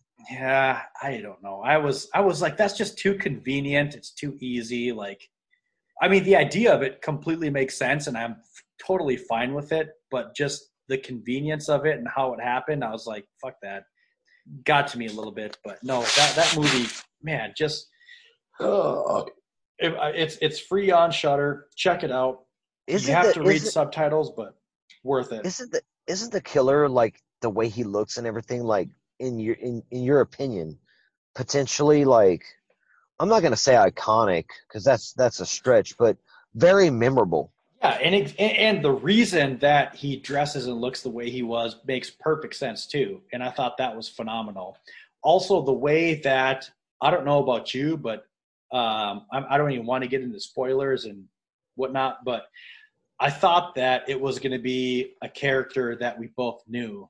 So I was like hoping, it was going to be like, oh, that's who did it, kind of thing. But obviously, we find out later. But no, I had no problems with the movie whatsoever, except the ending. That's the only issue I had. So It's a fucking great movie. And you gave it a it's what? awesome. 8.25. Oh yeah, okay. All right. Well, number 5 from me. Top five, ladies and gentlemen. Here we go. This movie again, talking about that aesthetic, the grainy, the old school, the retro, what would look like something from the late 70s, early 80s. I've got a film at number 5 called Lose. Oh yeah, oh yeah. This is on Shutter. Um, Yes, it this is. this movie is a student film that got expanded into a feature length film. So, That and I in think it's itself is beyond impressive. yes, and I think it's German, if I'm not mistaken. But German. there's a few different languages spoken within the film. I think isn't French actually one of them? I think French is one of them. Yeah, like the prostitute or whatever is French or something I like that. in the movie, you follow a cab driver who goes into a police station, and she's there for a certain reason. Damn, I hate not being able to spoil. This movie is okay. It's a possession film done in such a way that there's one scene. Okay, Hmm. here we go. Spoiler alert again. Hit that button. Hit the button. When the demon possessed interrogator The says, cop. "I Yeah. yeah," he says, "I've been around." How does he say that? He's like, I know that language. I've been around since before that language or something like that. He says something like that that's so haunting to me. Like it's a thing older than you can comprehend, and it's now here in front of you. Then he Yeah. shoves a pin up his nose, and it makes me want to gag. Yeah. Yeah. So you've seen this movie? Oh yeah. Yeah. It's a great movie. Oh shit. Okay. Well, I've got it at number 5 at a 9.5 out of 10. I didn't think A this would actually be on. 9.5. Holy shit. I'm close to saying this is perfect because for what it is, it's a very short film. It's shorter than I think it's Yeah. like It's an like hour. 78 minutes or something. Yeah, 75 minutes. it's very short. Yeah. But I think it does what it needs to do, and the score. Oh my God, Yeah, I the agree. the The score is score and the amazing. aesthetics, the score and the aesthetics are what remind me of this movie for sure. The bar scene. Oh man, yeah, you're right. The score and the aesthetics are definitely the high point, but I think all the performances are spot on. They I are. think the direction is spot on. The screenplay is tight. I don't And have a then reason just to. for being a student film, like you really have to tip your hat and be like, you know what? I mean, it might be the greatest performance feat direction of 2019 when you think about it. Yes, All in all, yeah, as far as a hidden gem that comes out of yep, like, oh shit, this is yeah. amateur as fuck, but it's amazing. I mean, yeah, this is something that you'd think would be like, Iowa State University Film Club would make, but it just got to like global, phenom. It was. I mean, I don't. How many other movies are there that you know of that have reached this height of being a student film project? I mean, Oh fuck, dude. Like when I was in high school and made a student film, it was nowhere near this. So I and never the told you one about that, did I? That's a little no side story. We did a Full no House murder mystery, but we'll carry that on in a different episode. oh shit, I gotta know Yep. about this. Yep. Yep. So, but no, I completely agree with you. This was a really good movie. I should take a, not to do a spoiler, but I should take a picture of my list and show you where I had to cross it out to put something else on. So, Oh shit. yep. Anyways, Oh anything no. else you want to say about Lose? See it. It's on Yeah, Shutter. Get Shutter. If you check it don't have out. Shutter, fuck off. No, don't fuck off, but get Shutter. Busting nuts into Bastuna's top five. At number five is going to be, it almost made me mad how many theater release movies I have in my top 15. But I don't know if anyone's going to really disagree with me on this one. This movie was pretty damn fun, and I'm really glad I went to see it in the theater because it really stuck with me, and that's Ready or Not. I gave that an 8.5.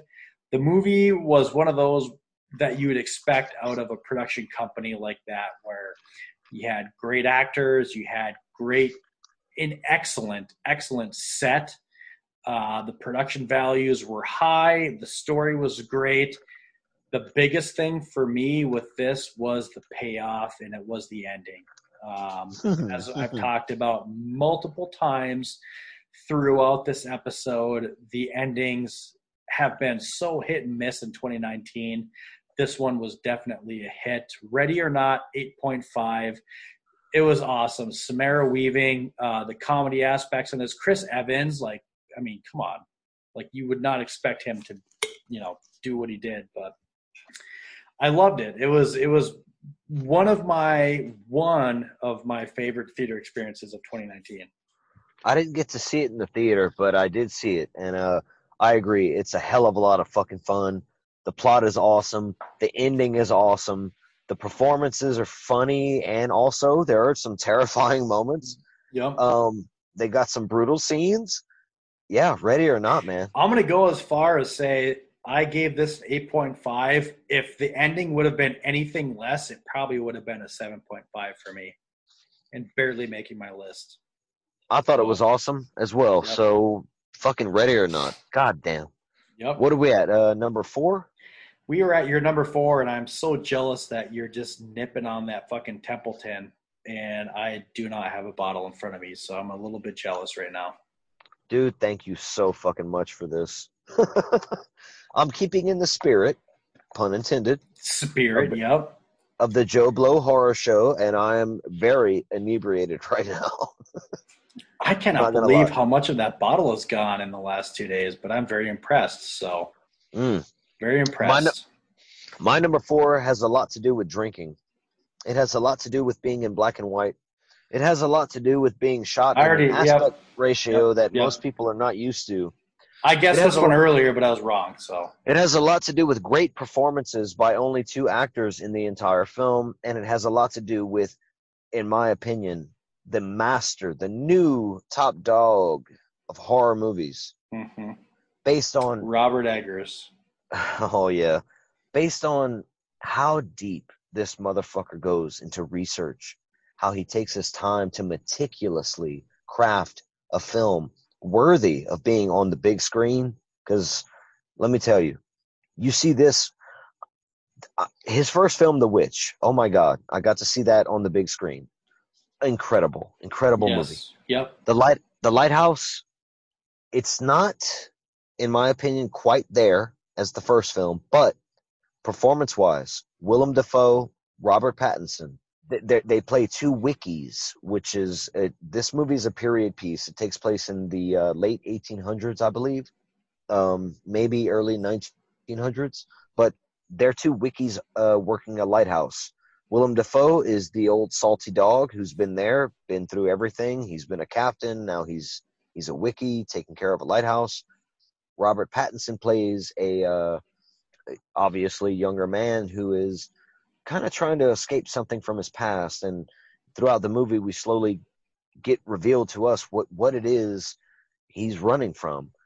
But the movie, oh man, that's what I'm saying, the research that Eggers does and what he puts into the film, the lore, the mythology, the hidden. I will say that I don't think there's a director that has been this meticulous in his movies since Stanley Kubrick. I mean, it's unbelievable how Ooh, detailed and meticulous he is. I agree, and I can't spoil the ending. I mean, it would do everyone a disservice if I did, but the lighthouse itself is a character in the film, and it plays a very big part. And they get drunk off of what, gasoline or some shit at some point in the film. They're like, One of them does, but yeah. So that's why I was bringing in the whole spirits thing. But the lighthouse, I give it a. This is my number 4. Okay, I give it a 10 out of 10. Jesus Christ. Yeah. You know what? I can't fault you on that. And spoiler alert, we didn't really talk about this before recording, but this was my guess for your number 1 of the year. So I failed on that. Wow. Okay. Yeah. Damn. Oh, can I guess your number 1? Yeah. Later? Yeah. I'm gonna say if I'm thinking of it now, and I'm gonna say later. I'll be honest. I'll say later if I got it wrong. Okay. Okay. Sounds good.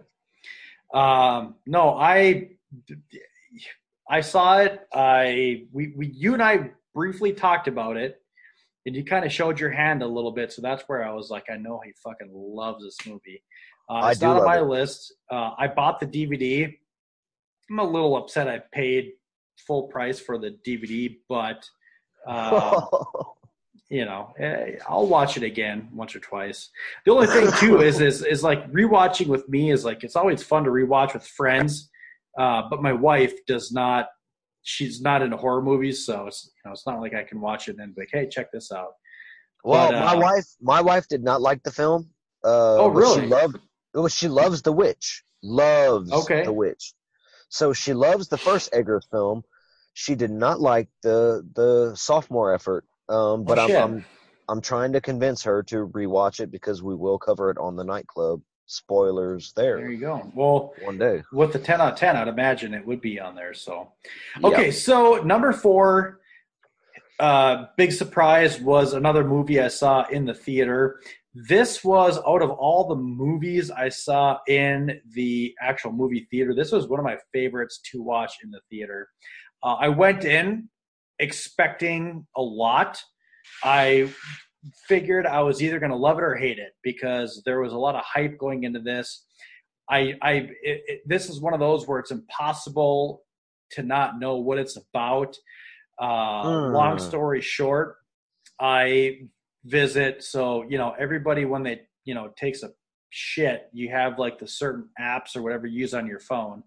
So like I have one app that I fucking check out when I shit. So, I'm a typical man. I drink my coffee in the morning. A half hour later, I'm sitting on my throne.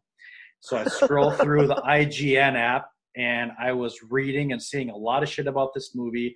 So I knew this was a movie about a superhero. It was like, what if a superhero was not good? And I knew going Oh, into it, I was like, I'm either going to love this or hate this. And I'm a sucker I don't read comic books. I never have. I was a collector, and it was mainly because my grandma used to fucking send me shit all the time, but I never read them. So I've got like first editions of comic books, and I've got boxes of them that have literally been never opened up out of the cellophane. But I still love the movies. I think the DC Marvel movies are done fantastically, if that's a word. But it is. Brightburn for me was awesome. I went into the Nice. movie. I thought it was way more brutal than I expected. Uh, his uncle, all I can think of was Badger from fucking Yep. Breaking Bad. He was awesome. Like, he surprised me with how good he was in this role Hmm. and how brutal some of the scenes were. I thought it was phenomenal. I had a hard time only rating this an 8.5 out of 10 because of just how much fun I had. And the only thing with me was this movie, if it was their intention or not, they did a phenomenal job of wanting or leaving me wanting more. All I could think of is like after I got out of the theater, I was like, when's the fucking sequel? Because I need to go back. This movie ended to me out of all the endings except one movie on my list, which is going to be my number one. This was my favorite ending out of every fucking movie I saw. And it was just because they left it so open ended where you're like, all right, let's get the sequel done. So I loved it. This was a perfect anti-hero superhero movie that I've seen so far. Yeah. I spoilers, not on my list, but 8 out of 10. Yep. Brightburn is awesome. Um, I love it too. I got way more than I thought I would get out of it. You're right. It's brutal. Badger's awesome. Um, the ending is awesome. Mm-hmm. The ending before the ending is awesome. Yes. Oh, fuck yes. Yes. The scene with Dude, the the dad in scene the the scene woods. that's what I was just gonna fucking bring up. The scene with the dad in the woods, like, dude, Oh, my skin was fucking crawling. I'm like, yes, dude, yes. It's oh my so fucked god. up. Yeah, Brightburn. loved Everybody. it. Loved it. So good. Okay, number three. Top three. Oh shit, son. Top three. Okay, at number three, I've got this film is 40 years in the making. Oh, I know where you're fucking I haven't seen it. I can't say too much then, and Nope. I won't go into spoilers. But The my number only three. reason is I'm just gonna say everybody's like, what are you talking about? What movie is it? Just calm your fucking tits. We're gonna get there. They'll I twist them. bought this DVD like fucking 2 months ago, but I have not had a chance. I'm like, I will not watch this movie until I watch The Shining to get, refreshed on it. And that's where I'm at. And there it is. Number three, Doctor Sleep. Ewan McGregor. Oh my Mm. God. Dude, the way that okay, Mike Flanagan, ladies and He's a gentlemen. fucking stud. Oh shit. He was handed the keys to the kingdom when he directed Gerald's Game, Man. Yep. the unfilmable story. He did a They great said, job. yeah. Oh fuck, he did an amazing job. That movie's amazing. When you're a white guy Um, walking around with a 12-inch dick, you can get away with whatever the fuck you want. what's that? What's that? It's The just a black dude saying, mean? but yeah, Big Black. Big. He's Big Flanagan. Yeah, yeah. Big Flan on the scene right here with Doctor Mm-hmm. Sleep, and it's the continuation of The Shining. So it's the story of Danny Torrance grown up, but what you get out of this movie, oh my God, Abra, oh I love her so much. Uh, Rose the Hat, holy shit, what a villain, and where the story goes, the references to the Dark Tower, Stephen King's magnum opus, ladies and gentlemen. Not the film, the books. The film I enjoy, but the books are masterpieces. Doctor Sleep, I give a 10 out of 10. It's my number three, so you know my number one and two are 10 out of 10s as well. Damn. But Yeah. Doctor Sleep is 10 out of 10. See, Okay, I still can't even think of what. Well, actually, I might have an idea of what one of them is. but we'll see. I already blew my load on what I thought your true number 10 or number one was going to be, but I think I know what one of them is going to be. So no, Doctor Sleep. I've like I said, I've got the DVD. That's just my fault on not watching it because I also have I bought the Blu-ray edition of The Shining, but I need, like I said, I'm a completionist. I'm not going to watch a movie like that unless I've got The Shining fresh in my head. So I don't blame you. yeah, no, because I know there's a lot of throwbacks in it. So Yes, there is. number 3 was the last movie on my list that I saw in the theater. I'll never forget this because I watched this in the theater. It just so happened where my work schedule worked out where I could go see this at like the 11 a.m. matinee. I was the only person in the theater. I knew I was going to love this movie. I knew it was going to be good. I went in, like, I never pay for shit at the movie theater. It's not like I'm broke. I've got plenty of money, but I just will not pay fucking $5 for a fucking soda and $7 for a thing of popcorn. I will.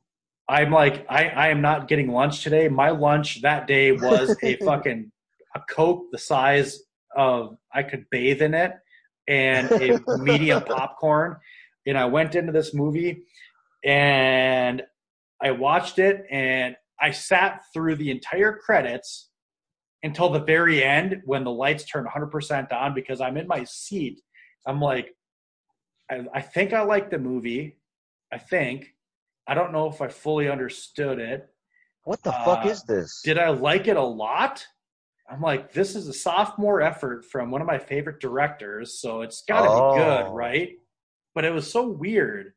But that last scene was really fucked up. Midsummer was such a fucking goofy-ass movie. Long story short, I told you earlier about my wife and how we have those, lists of gifts and whatnot. So I saw that, and then Father's Day came, and I put on my Father's Day list of this year as like Midsummer. I was like, I need to rewatch this before we do our show to see if it's as good as I think it is. And long story short, we still don't have it because she bought like some director's cut, unedited Blu-ray, whatever, from someone on eBay, and she's like 3 months have gone by and she still doesn't have it. So something is. So there's some kind of dispute going on. So I was not able to rewatch this, but I don't give a fuck. I don't need to rewatch it. It was awesome. It is Midsummer. awesome. It's the most confusing movie I watched of the year, but I mean, when you think about how brutal it is and, those kids and people being brought into that land and having no idea what's going on. And then honestly, I think my favorite part about that movie was halfway through the movie. I mean, this movie was over 2 hours long. Yeah. Fair. Halfway through the movie, every single character was like, this is fucked up and something's going to happen. And then you still got to go halfway through the movie with them knowing that this is not normal. This is not going to end well, but we're all still alive and we're going to have to figure this out. And then just one by one, the ways that they go down, I was like, that's fucking genius to keep a movie that long. And as much as I like longer and extended movies, when I heard that this was coming out with the director's cut, like a 3.5 hour movie, I'm like, fucking sign me up. Like I could watch 5 hours of this. Yes. Dude, the okay. And I gave that a 9 out of 10. 9 out of 10. Fucking A. Midsommar, as Dave Z would say, deserves that. Yep. Also, I'm going to say there's some butt pushing. Yeah. Yes, there is. Some butt pushing. You watch the movie and find out what the fuck that means. Yep. Towards the last 2/3 of it, but. Hey, sit through it. Find out what butt pushing means. That's right. Yeah, I loved it. Midsommar, 9 out of 10. Check it out. It's fucking awesome. So what are we up to now? So we're going to do your 2 and my 2, and then we're going to take a quick break. Okay. So my number 2 is going to be a sequel to a certain 2017 film. I went and saw this in theaters as I did the first one. And This is based on a book I read when I was a kid. I loved it then, and I love the miniseries that came out, and I love these films. At number 2, I have It Chapter 2. This is a blockbuster horror film. This is the equivalent of a Marvel film. You said that earlier. Mm-hmm. This to me is like, I don't know, man, mind blowing. The point you made about it's a fresh take. The actors are all new, but it's based on the kids, and Yep. I think so many of them resemble the kids. I think Eddie, especially, Oh yeah. the actor that played him older, was a replicant of the younger Yep. kid, but They just did older. so. They did such a good job with casting that. There's no doubt. And I already love Bill Skarsgård as Pennywise. I love it. Mm-hmm. If you've heard if you hear episode 19 of my show, um, I think Bill Skarsgård takes the cake when it comes to the better Pennywise. I think he is I agree. scarier. I agree. He top notch, and the ending, the finale. When you come off the miniseries knowing what the ending is, or read the book and know what the ending is, and what they give you in this epic movie, after the ritual of Chud fails, and the losers club are left to fight the evil on their own, but with the strength of each other together as friends, the family that they build out of their friendship resonates with me from when I was a kid, and what I tried to do with my friends, like build trust and build a unity. Like when we're in high school, like we all try to do that kind of shit. Like we try Yeah. to make lasting bonds, and Stephen King gets this right when he writes relationships and kids and coming of age. He gets this so right every time. I think this movie is amazing. And again, 10 out of 10. It Chapter 2, dude, it's scary, it's funny, it's got action, it's got amazing special effects that are, well, you've probably heard people shit on the CGI parts, right? Yeah, so I guess my question is I know the ending to this movie is similar to that of the books, but the way that they Mm, execute it and everything, you're still all right with it. You yeah. liked it? Yeah. I Okay, mean, okay. what do you, for the budget, and if they were gonna sink the whole, spoilers, if they're gonna sink the whole town of Derry into a crater and fucking have a huge storm wash over, I mean, fine. Like if they can pull it off, I guess they didn't have the budget. But I do want to say this: you mentioned Eggers being one of the most meticulous directors, and I agree. So is Andy Muschietti. Machete, I think yeah. how Machete. He put. I recommend everyone go to YouTube and search CZ's World, CZ's World, and watch the things you missed in it.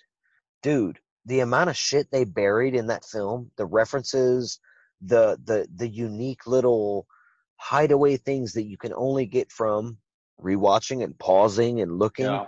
It's crazy. And It's having read the crazy. book probably makes a big difference too. Well, yeah, but even in the films, there's shit in the films that not in the books. It's just like references to the editor, or references to the poster on the wall saying we're coming home, and so all the losers gang are going to fucking Derry, Maine. Like it's just it's deep. Yeah. Like they go fucking deep on that movie. Like they went to places that I didn't even think they went when I first watched it, to be honest. But Hmm. the fact that they tell this story in such a way that, dude, this is a cosmic horror film. Like really, you find out Yeah. where it comes from. I mean, to me, that's kind of what it is. Yeah. No, I know that. I mean, reading the book in this case is going to be you're either going to like it more or you're going to be one of those where like, well, the book is way better and the movie can't do it justice. But it sounds like reading the book would kind of help give some, backstory maybe or something to No, expect. no, no, you could watch the first one and the second one, and build your own mythology, like based on what you're seeing. You don't have Okay. to read the book to know that there are deeper things within the movie that you could learn or could know based on reading the book, but it's not Sure. beyond the grasp of the average viewer. What number you had this at ranked at? It was number, I think it was number 8 for me. Yeah. So you read the book, right? No, nope, I have No. not. Oh, well, dude. So like Maturin, the drug that Ben, not Ben, oh, who stayed behind? Oh, the black guy. Yeah, fucking I can't remember his the, name. I can't remember half their Yeah, names right he now. he lived in the Drunk. in the The in the library. library. Yeah. Yeah. Okay. Well, Maturin is a turtle. It's a big giant cosmic turtle, and it is the nemesis of Maturin. They both come from the macroverse, which is like the place out of time and space. It's a dark void of horror. It's fucked Okay. up. It's Stephen King shit. So you don't have to know that though. The movie builds its own mythology. So I'm probably rambling, dude. I'm sorry. Like it chapter Oh, you're 2, good. 10 out of 10. I love it. I think it's great. I love the movie. It blew me away. And that's another 10 out of 10 for you at your number 2. So my number 2, the last one, we're going to get in before we ramble off our honorable mentions. This movie has been mentioned already. So it was a movie that I had mentioned, Tibu Seek Out. I watched this Whoa. movie. I had no idea what I was getting into. It was just one of those random, like, click kind of things. I don't even remember where or how I watched it. The premise sounded pretty cool, but I was like, yeah, it's not really one of the movies that I'm kind of into or the type of style. Watching it, the movie itself, the setting was so vast. You feel like it's just the biggest open, vast area ever.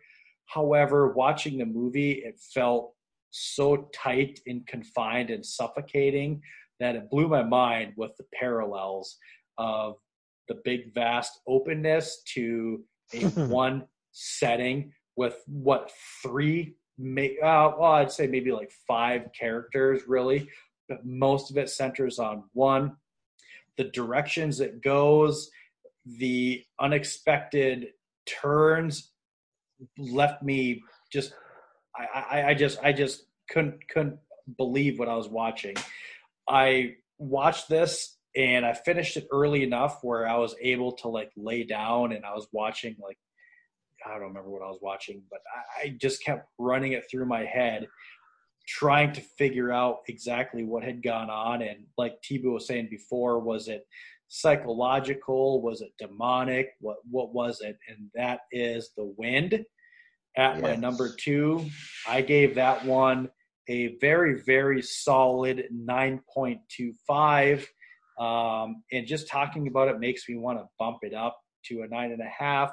But like you said, I mean, there is only literally in the entire movie. There's what 5 characters.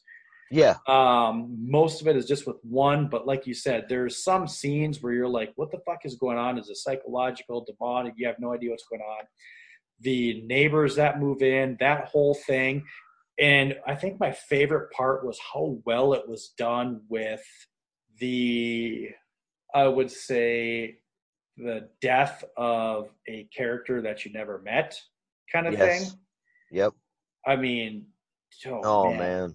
The just, yeah, that was the one movie I said so far on this list I need to rewatch. yep, Like this movie will grow on me. I promise you, because I was so blown away by how the director, like you said, made the back and forth, man. The yep, the way it was shot, the is fact that is you perfect. yes, and you say it's the open expanse, but it's one location. It plays a very big part in the psychology of the film. You're wrapped up in this one particular character's story, but there's the expanse, the isolation Yep, within the expanse. It's a contradiction, but it's captured on film. It's yeah. amazing. They did such a good job of capturing that. Yes. Damn, that's your So number. That's your number 2. that's my number 2. That's That amazing. is my number 2. I loved it. I fucking loved it, dude. 9.25. the second highest rated movie I've got of the year. So it I was love that. phenomenal. I love it. Damn. Yep. So honorable mentions, yeah? Yeah, let's get into our honor mentions. Do you just want to ramble through your honorable mentions real quick here? I'll just have you go any order that you want, like 5 through 1 or 20 through 14 or however you want to do it. Just I'm going to do it like that. I'm going to do 20 through 16, okay? Okay. So at number 20, if I had a top 20, and I do. So here they are. Top 20, ICU at number 20. Amazing fucking film. I won't go into it. Okay, number 19, Daniel Isn't Real. Nice. I loved it, man. So good. Number 18, Ready or Not. Nice. Yeah. Good film. Good film. Number 17, Antrim, the deadliest film ever made. I've heard of it, haven't seen it. If people have not seen this film, seek it out. It's very fucking cool. And at number 16, Us. Nice. Jordan Peele. Okay. I'm going to go through my 20 through 14, and then I've got 2 more I'm going to briefly talk about. So number 20, 47 Meters Uncaged. I saw this in the theater, and this is one of those movies that you need to see in the theater. There's some movies that are really fun, but there's also some movies that really do benefit from the big screen, and this is one of them. It's, dare I say, a Jaws type movie. It's some pretty crazy stuff that goes down. Is generic and overdone as this type of movie and shark movie is pretty fun. So I really enjoyed that one. Number 19 was One Cut of the Dead on Shudder. Check it out. You can't talk about this movie without giving the entire movie away. There's one main thing. Have you seen this movie? No. There's one main thing about this movie that is going to make or break it for you. You have Shudder. I would highly recommend you checking it out. It is a zombie movie from like Taiwan or Japan. Number 3 for me was Hagazusa. Did you see this one?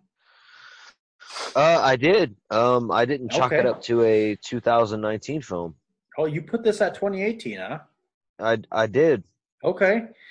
I guess, that kind of depends on, Well, I'll say it now. I mean, I like the cinematography, but man, it let me down. Yeah, it was. I think the greatest strength of this movie was, the atmosphere. Yeah. The tone. I agree.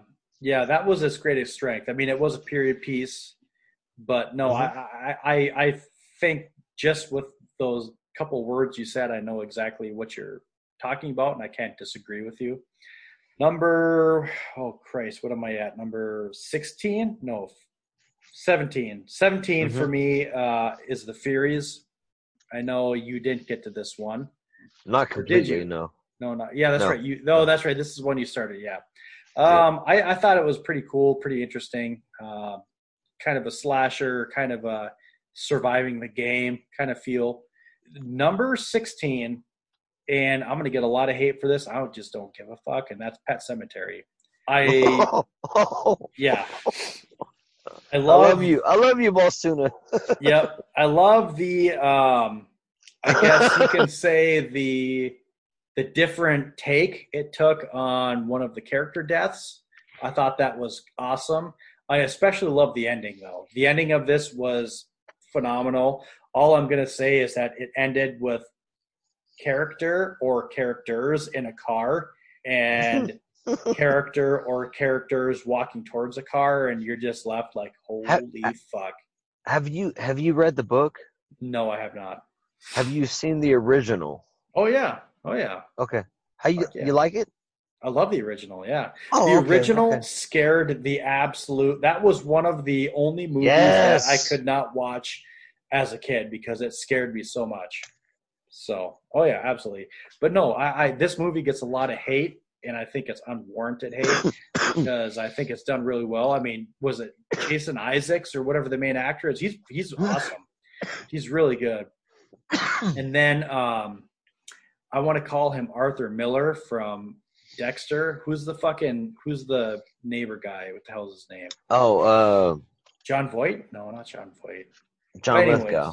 John Lithgow. Yeah, he's Yeah. really good in it. Yep.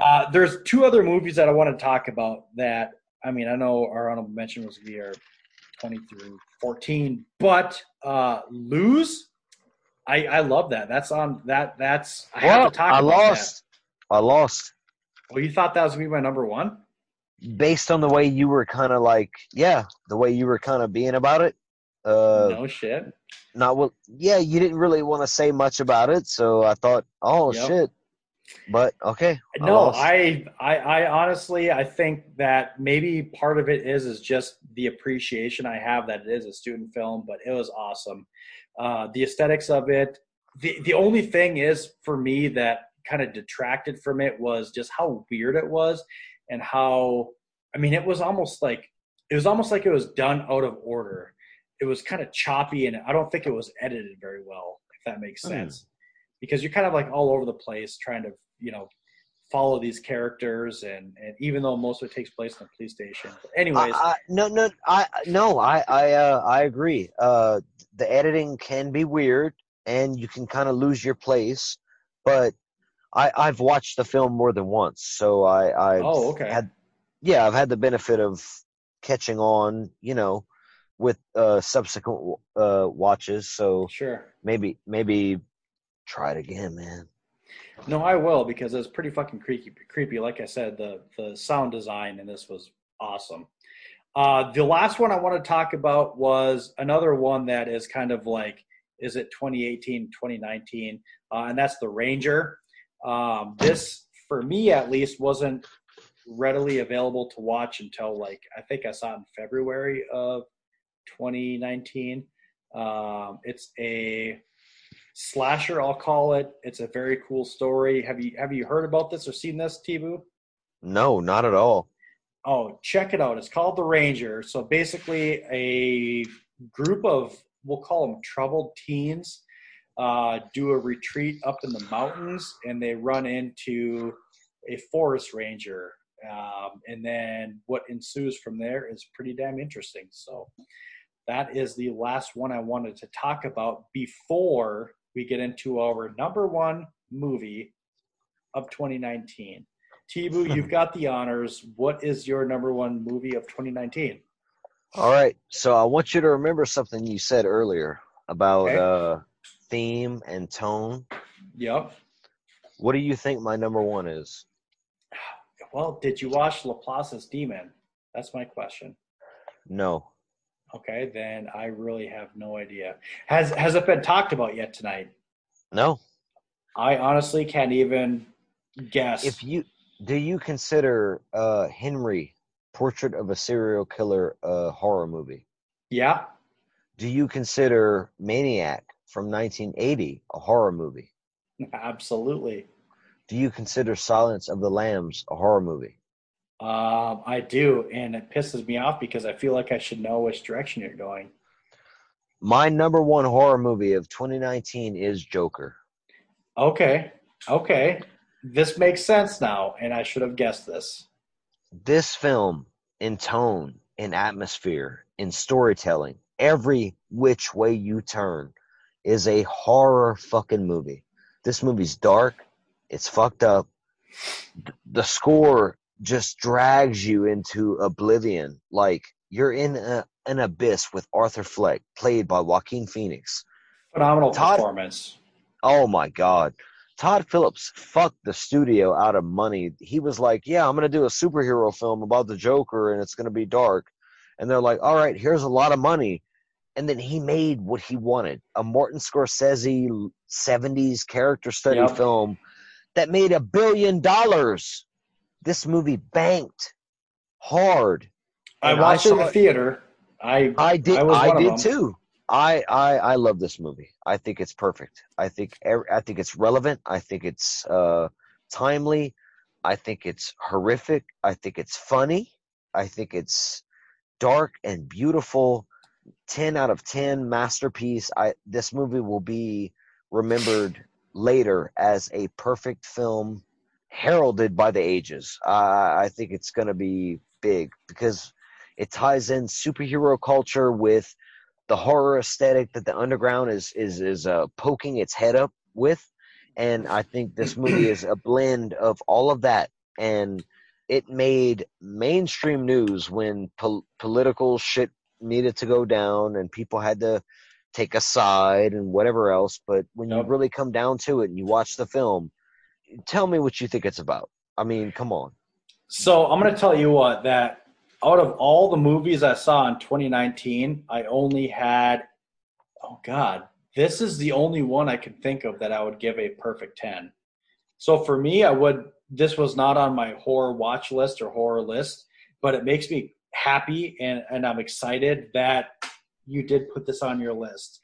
Although it's not on my list and I don't consider it horror as much as you do, I agree with everything you've said. And I have no problem with anybody making the argument that this is horror because, like you said, just the tone, the atmosphere, how dark this was, both figuratively and literally. This movie was fucking dark. It's dark. It's yeah. I agree with everything you said. It's phenomenal. It's probably the best movie I've watched in 2019. Yeah, to me, I mean, I can understand someone not seeing it as horror. I can, based on everything that goes on around what it is, a superhero property, and even just seeing it as like a dark drama. But I think if you talk about Henry and Maniac and Silence, and you compare the tone and the style and all that, Taxi Driver, I think Yeah. it all kind of fits to me. That yes, it can be for me a horror film. It's my number one of the year. I love the movie. I adore it. I think it's going to be, again, like I said, a masterpiece, heralded later. Oh yeah, it'll get better with age. No, I completely agree with you. The movie is awesome. I mean, I really don't have any rebuttal to that because I am completely okay with you having this as your number one horror movie of 2019. So, What's your number one, Boss Tuna? I'm eager to find out well, what was wrong about mine. well, your whole list was wrong because you did not have this as your number one. Oh shit! This movie. So, I guess I'm going to repeat exactly what I said with my number. I think it was number 4. In that the worst thing about doing a top 10 list is not just you, not just me, it's everybody. When you know and you've got a date set and hey, this is when we are doing our list, you're fucking scrambling. You're going to go through and be like, what movies do I need to watch before I do this list? This movie somehow slipped under my radar, and I watched this movie within the last week. Oh, And I watched it, and I am like, was oh! it I as know what good this as I is. thought it was? I know what this is. Was it as good as I thought it was? So normally when I watch a movie, I go in the sacred text and I write everything in there and I write my initial review down. I waited. The next day, I thought about it more, and I made a Facebook post, which I never do. And then I wrote something on Slasher, and I waited another day, and then I went back in the sacred text, and I'm like, yep, I am going to put this in there, and I'm going to put this rating in there, and I'm pretty sure this is my favorite horror movie that I've seen for the entire year. I See You, 2019, is a 9.5 out of 10 for me. And I will just outright say that that score comes based pretty much solely off of the fact that this movie, from the first 5 minutes to the end of it, was so far off of what I thought it was and where I thought it was going. I had to just kind of sit back and be like, wow, fucking wow. The swerves, the direction. I'm going to go outright and say that I don't think any performance in this was anything particular. There's no real actors that you should be aware of. This movie was as generic and plain as you could get when it comes to everything except the plot development and the story. I watched this movie, and I want to say 3 or 4 times I thought I had it pinned where it was going, and it did not even touch that area. And there's a phrase that I learned from this movie that I'm not even going to say because I don't want to give anyone any hints. If you follow us on Facebook or Slasher, you are going to know how much I told you to watch this movie. I am going to leave it at that and say, watch this movie, check it out. I would put this in the same realm as like a Clove Hitch Killer or Summer of '84. And that's all I'm going to leave it at. If you see those movies, you might have an idea as far as what's going on. But yeah, that movie blew my mind. And even though I've seen it, within the last week, I still have no problem putting it as my number one movie 2019. Just because the whole Jeff Daniels story I told you before was basically for this movie. So, well, so ICU, that movie, I agree.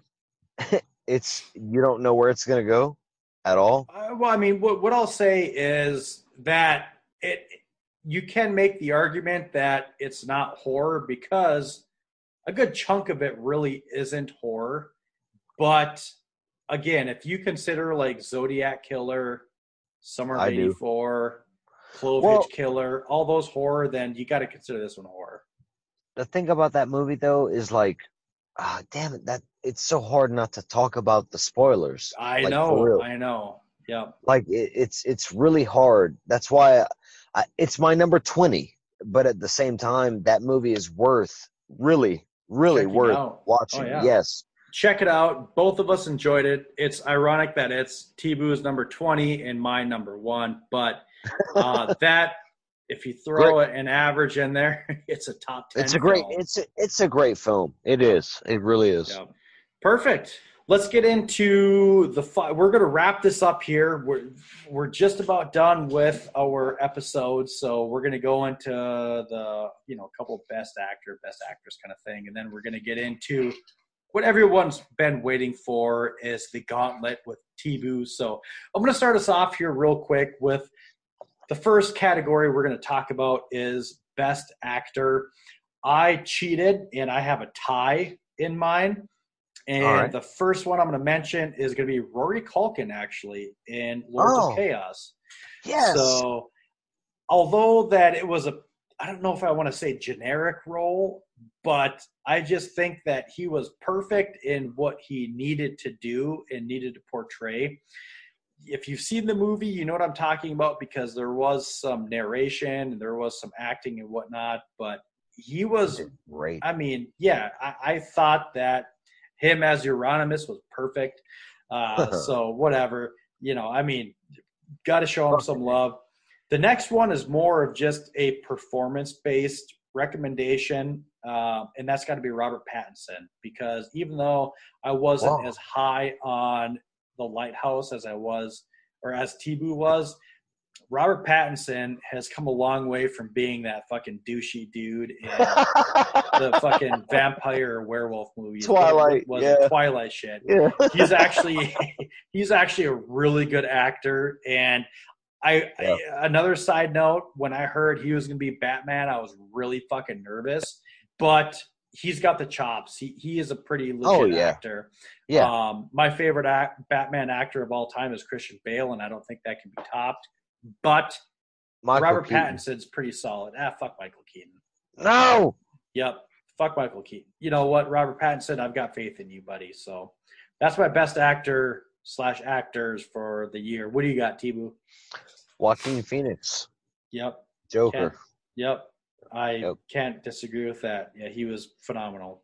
That's it. Best actress for me was Florence Pugh, Midsommar. Me too. Yep. How can you – I mean, I felt like that was as much a runaway as Toni Collette was last year with Hereditary. Yes. God damn it. Yes. Yep. A million times. Dude, How do you get ignored by the fucking Oscars for Yep. that? Like, fuck them. Fuck them. That's why I don't even watch them, because half the Oscar movies they fucking choose are trash anyways, so whatever. But yeah, Florence Pugh, I mean, if you've seen the movie, whether you like it or not, I know it is a fairly divisive topic, but yeah, She's great. she was pretty good. So She goes through every array of emotions in that film, dude. She's fucking, oh my god, she has to experience everything, and yeah, display hurt and sorrow and pain and anguish and disappointment yeah, and happiness. Like, she does everything. She's amazing. yeah. Florence Pugh, Her god facial damn. expressions going through that gamut are pretty solid.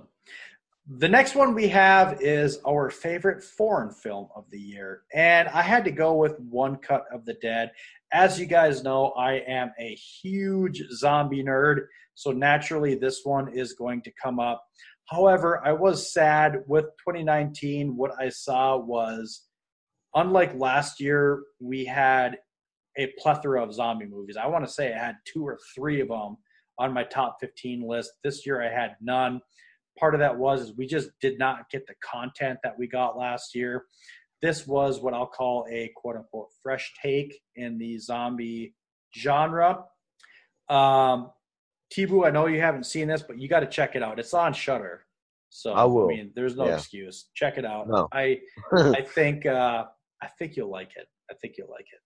I'm sure I will. My foreign film is Tigers Are Not Afraid. It's on Shudder. Yep. Again, I won't go into it because it goes places that you don't think it will, and it's magic realism. It's fantastical and Yep. real. So I don't want to spoil it. Tigers Are Not Afraid. I gave that a 7.5 out of 10. Same I gave Cabin in the Woods. So there you go. Ooh. Yep. I thought this was going to come in a little bit higher for you, honestly, because I know her like hero is one of your favorite actors, not Benicio del Toro, Guillermo del Toro. So I was expecting us to talk about this. So, What? well, I mean, Issa Lopez, the director, her hero is Guillermo, and I know Guillermo is your hero. So I honestly thought this was going to be in your top 15 of the year. What? So What movie? Tigers Are Not Afraid. Oh, not well. Damn. No, I didn't even know the connection. Oh yeah, no. She worked with him on some movies before she got into what she does. So Boss Tuna with the fucking knowledge, guys. Yeah. Look at this. She follows us on Twitter, dude. Oh, Issa Lopez. I only have a couple shout outs on Twitter from like famous actors and directors, and she's one of them. So Issa Lopez. Yeah, Issa Lopez. Yep. My respect, man. I didn't know. And it makes me sad because like I was pimping the shit out of this movie, and then I saw it and I was like, yeah, okay. But anyways, the next topic we're going to talk about is horror TV. And I, just like Tibu is a M. Night Shyamalan apologist, I am a Walking Dead apologist. I love Walking Dead as much as I did in season 1, 2, 3, 4, 5, etc. I fucking think it's TV gold. Coral. Love it. I love it. I saw quite a bit of horror in 2019, but I mean, I love Walking Dead. You know, it's the zombies in me. So that was my favorite. What about you? I'm going to be up front. I don't know all what I saw TV-wise, but I do know that Creepshow came out in 2019 on Shudder. Everyone, Creepshow is an adaptation of a Stephen King, George A. Romero joint from early 80s, right? 1982. Yeah. Yep. And Shudder redid it. Like, they have new segments, new films. It's so fucking fun. And Greg Nicotero is behind it, and he is the main dude, one of the main all dudes the from special effects. Yep. Oh, yes. He is the main Walking zombie Dead guy, master. Yes. Yep. Any horror fan knows Greg Nicotero. He goes back beyond that. Yeah. Him and Tom Savini might be at the top of the pyramid. Greg Nicotero is right underneath him. Oh, he's right there. He's right there. Yeah, check out Creepshow and fucking keep up with The Walking Dead, man. Rick Grimes is going to have his own movies. They're coming. That's right. They're coming. So that's all we have for our list, our last final topics and thoughts. A couple things I wanted to go over. No, go ahead. Wait. We have the bottom three. Oh, shit. Yeah, we forgot about our bottom three. Bottom three, dude. Ooh, I didn't even write that on the main list. I better fucking get to that. Why don't you run through your bottom three real quick? My bottom three, 3-1. All right. Wait, so 3 being the worst or 1 being the worst? 3 being the one being the worst? Yeah. 1 being the worst. Okay, that's what I thought. Okay. So my bottom three. At number 3, we have The Headhunter. It was cool. It was watchable. Some people loved it, but and it's a period, but also like mythological, but it's very low budget, so you have to go with the flow. It's okay. It's all right. Oh, okay. So this was actually on. Now that I think about it, this was actually on one of the guys that listened to top 10 lists, maybe his top 5. So it's about a dude that hunts fucking creatures and okay, no shit, you don't like it. All right, dude, I thought this would be right up your alley with your mythological stuff. No, it's okay. It's just down there. Okay. Yeah. At number 2, Pet Sematary. It's trash. Sorry. John Lithgow. It's funny we're talking about this, but all right. Love it. He's the only redeeming quality in the film. I hate it. And at the very bottom, I love their podcast. I love it. Called Classic Horror Show. But their film, She Walks the Woods, oof. That's it. I don't know if I've heard of that. Support your indie filmmakers, but oh man, that movie was rough. So my bottom 3, funny story, 2 of the 3 are when the pandemic started. As a lot of people know, you could pretty much get any of your, if you had like DirecTV or Dish or whatnot, you could get a lot of your movie stations for free. They're giving you a month or 2 month free trial kind of thing. So Showtime has a station called Showtime Beyond, which mostly plays for the most part at night really bad horror movies.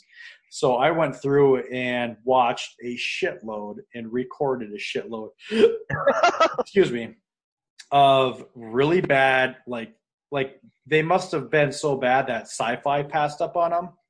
So my number 3 is called Exposure, and it's fucking terrible. I gave it a 2 out of 10. It's about a couple that goes into the wilderness, into a cabin in the mountains to kind of reconcile a relationship. They come into some kind of creature / bacteria thing in a lake, and it turns the fucking boyfriend into a creature. They give you no explanation as far as why or what happened, other than it sounds like his grandpa and his dad died of the same fucking thing in this creature in the lake. The best part about the movie is there's a pretty decently hot chick, and you get to see her naked, and that's the only thing I remember because the movie was trash. My God. Number 2 for me was also a 2 out of 10. And I'll say pretty much the only time I rate a movie a 1 is if I can't finish it. So it's absolute trash. These 2 were I think I spent half the time sitting on my couch fucking stuck in a YouTube wormhole trying to finish these fucking movies. Because I'm if I'm going to actually rate a movie, I have to be able to watch the whole thing. So this one's called Candy Corn. Oh, I've heard about this movie. Yeah, I want to say, was it Mark Nato, where someone talked about it and talked about how bad it was. But I mean, it's one of those things where well, God, if they say it's the worst movie, I got to check it out too.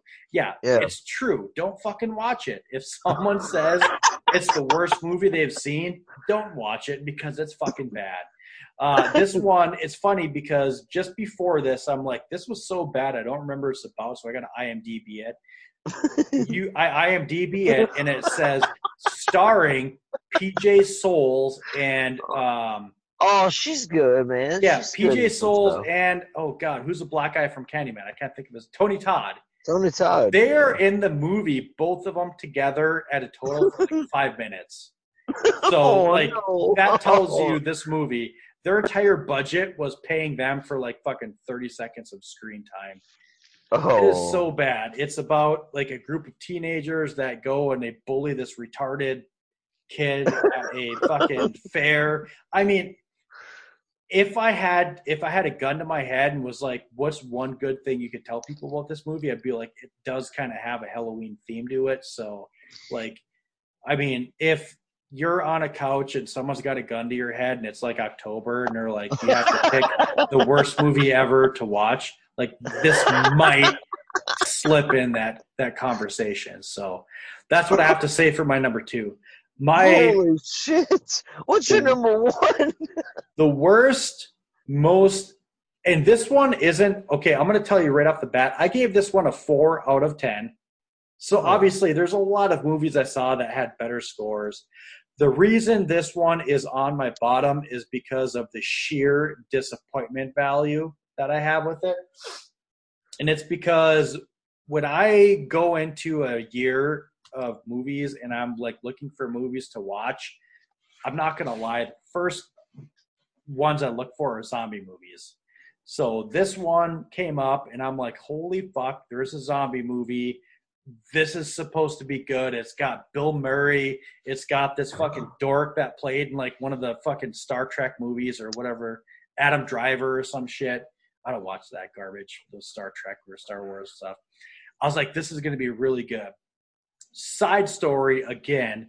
I know that you guys have heard this, but also it's funny because tonight, as I was telling T-Boo, the reason we were late is because we went boating and we brought my wife's cousin and her husband. And I was telling them, I was like, I have to like duck out early because we were playing like card games and stuff in the kitchen. And I'm like, I got to leave. You know, we're doing our podcast. And they're like, well, what are you doing? What's the episode on? And I explained to them. And the funny thing is my wife is like, yeah, he always makes fun of me on his show because I hate horror movies, but he always tells them that he forces me to go watch horror movies on his birthday. So I wasted the one fucking movie that I could drag my wife to in the theater on my birthday, and I spent it on The Dead Don't Die. And I hate myself. T-Boo, do you know what movie we watched last year with my wife? What? A Quiet Place. That movie was awesome. Yeah. So I wasted the opportunity to drag my wife, who hates horror movies, to a fucking movie, and it was The Dead Don't Die. And like 10 minutes in, like she pulled like her jacket up over her like head and was reading her book, and I'm like, I'm pissed, but I can't blame her because this fucking movie's trash. I was so disappointed.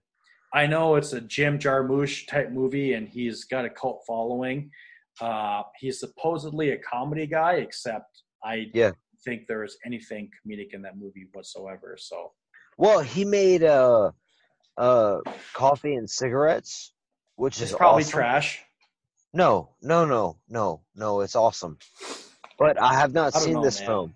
I have not seen this film, so I can't say. Adam Driver. Well, I'm gonna tell you what. If you thought any of his movies, because I was under the impression that all of his movies are kind of the same. Check out Coffee and Cigarettes, man. It's really good. Well, the type of humor in his movies, because he's more of a comedy guy, isn't he?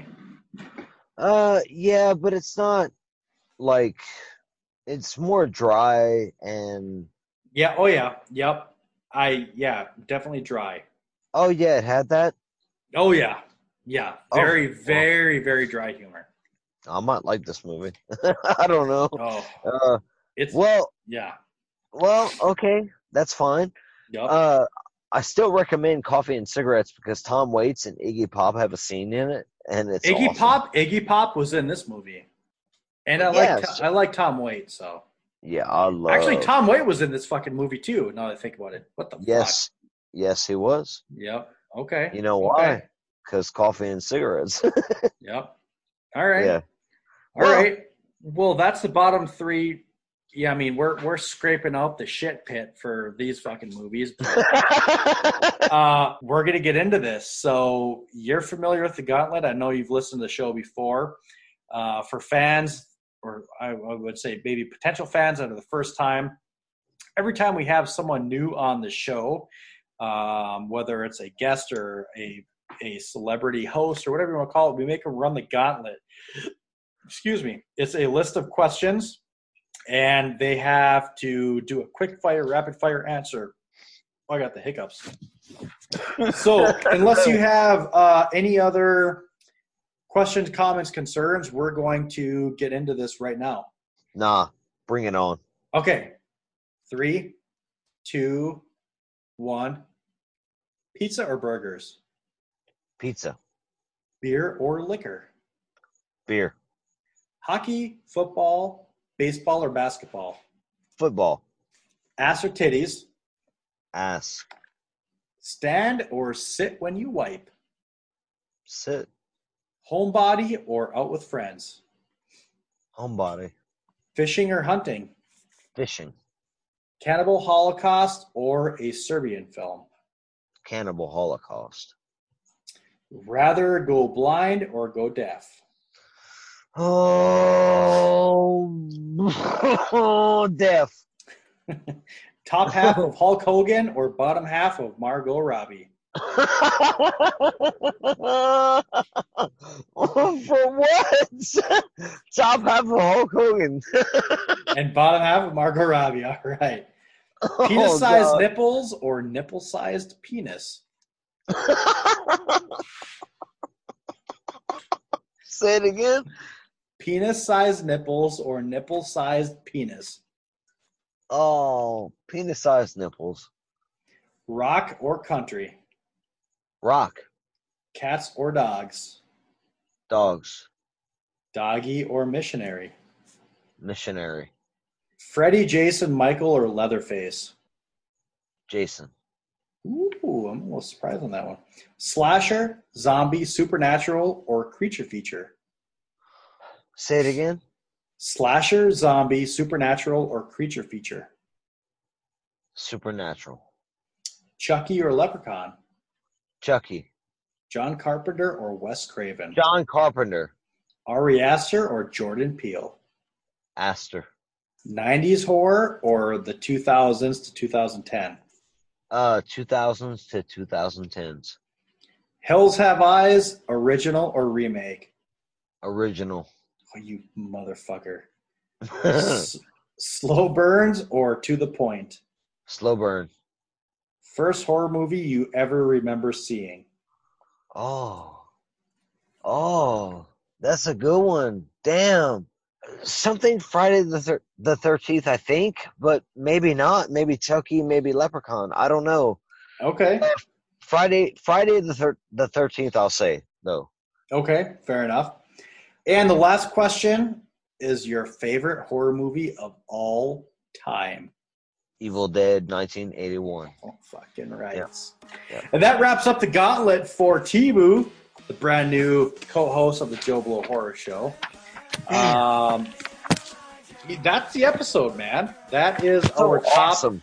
That is our top 15 of 2019. I hope you guys enjoyed it because I don't know about you, but I had a fucking great time. This is awesome. Fuck yes, dude. It was fun. Thank It was you so fun much finally for getting having me. back into the ring, fucking, throwing some haymakers and making shit happen. So I loved it, dude. Thank you Yep. so much. Anything before we wrap this up? For the next episode of the Joe Blow Horror Show, we're going to do The Blob and Darkness Falls. I haven't seen The Blob at all. Darkness Falls, I saw in theaters and not since. So I'm really looking forward to reviewing these films. Nice. Our discussion topic for the next episode is going to be what is most important to you in a movie. Is it going to be the score, the cinematography, writing, or the acting? And if you guys have been following along, you know that the next segment we have in the rotation is going to be our A Shot in the Dark. Stay tuned because there might be an edit at the beginning of the show when you guys listen, or maybe a CN. But we've got an idea, and hopefully it comes to fruition. Yes. But I am hoping to change this up a little bit for your guys' pleasure. So, with that being said, I am Boss Tuna, and I am signing off from the Joe Blow Horror Show. I hope it was as good for you as it was for us. That was incredible. Was it good for you? I've had better.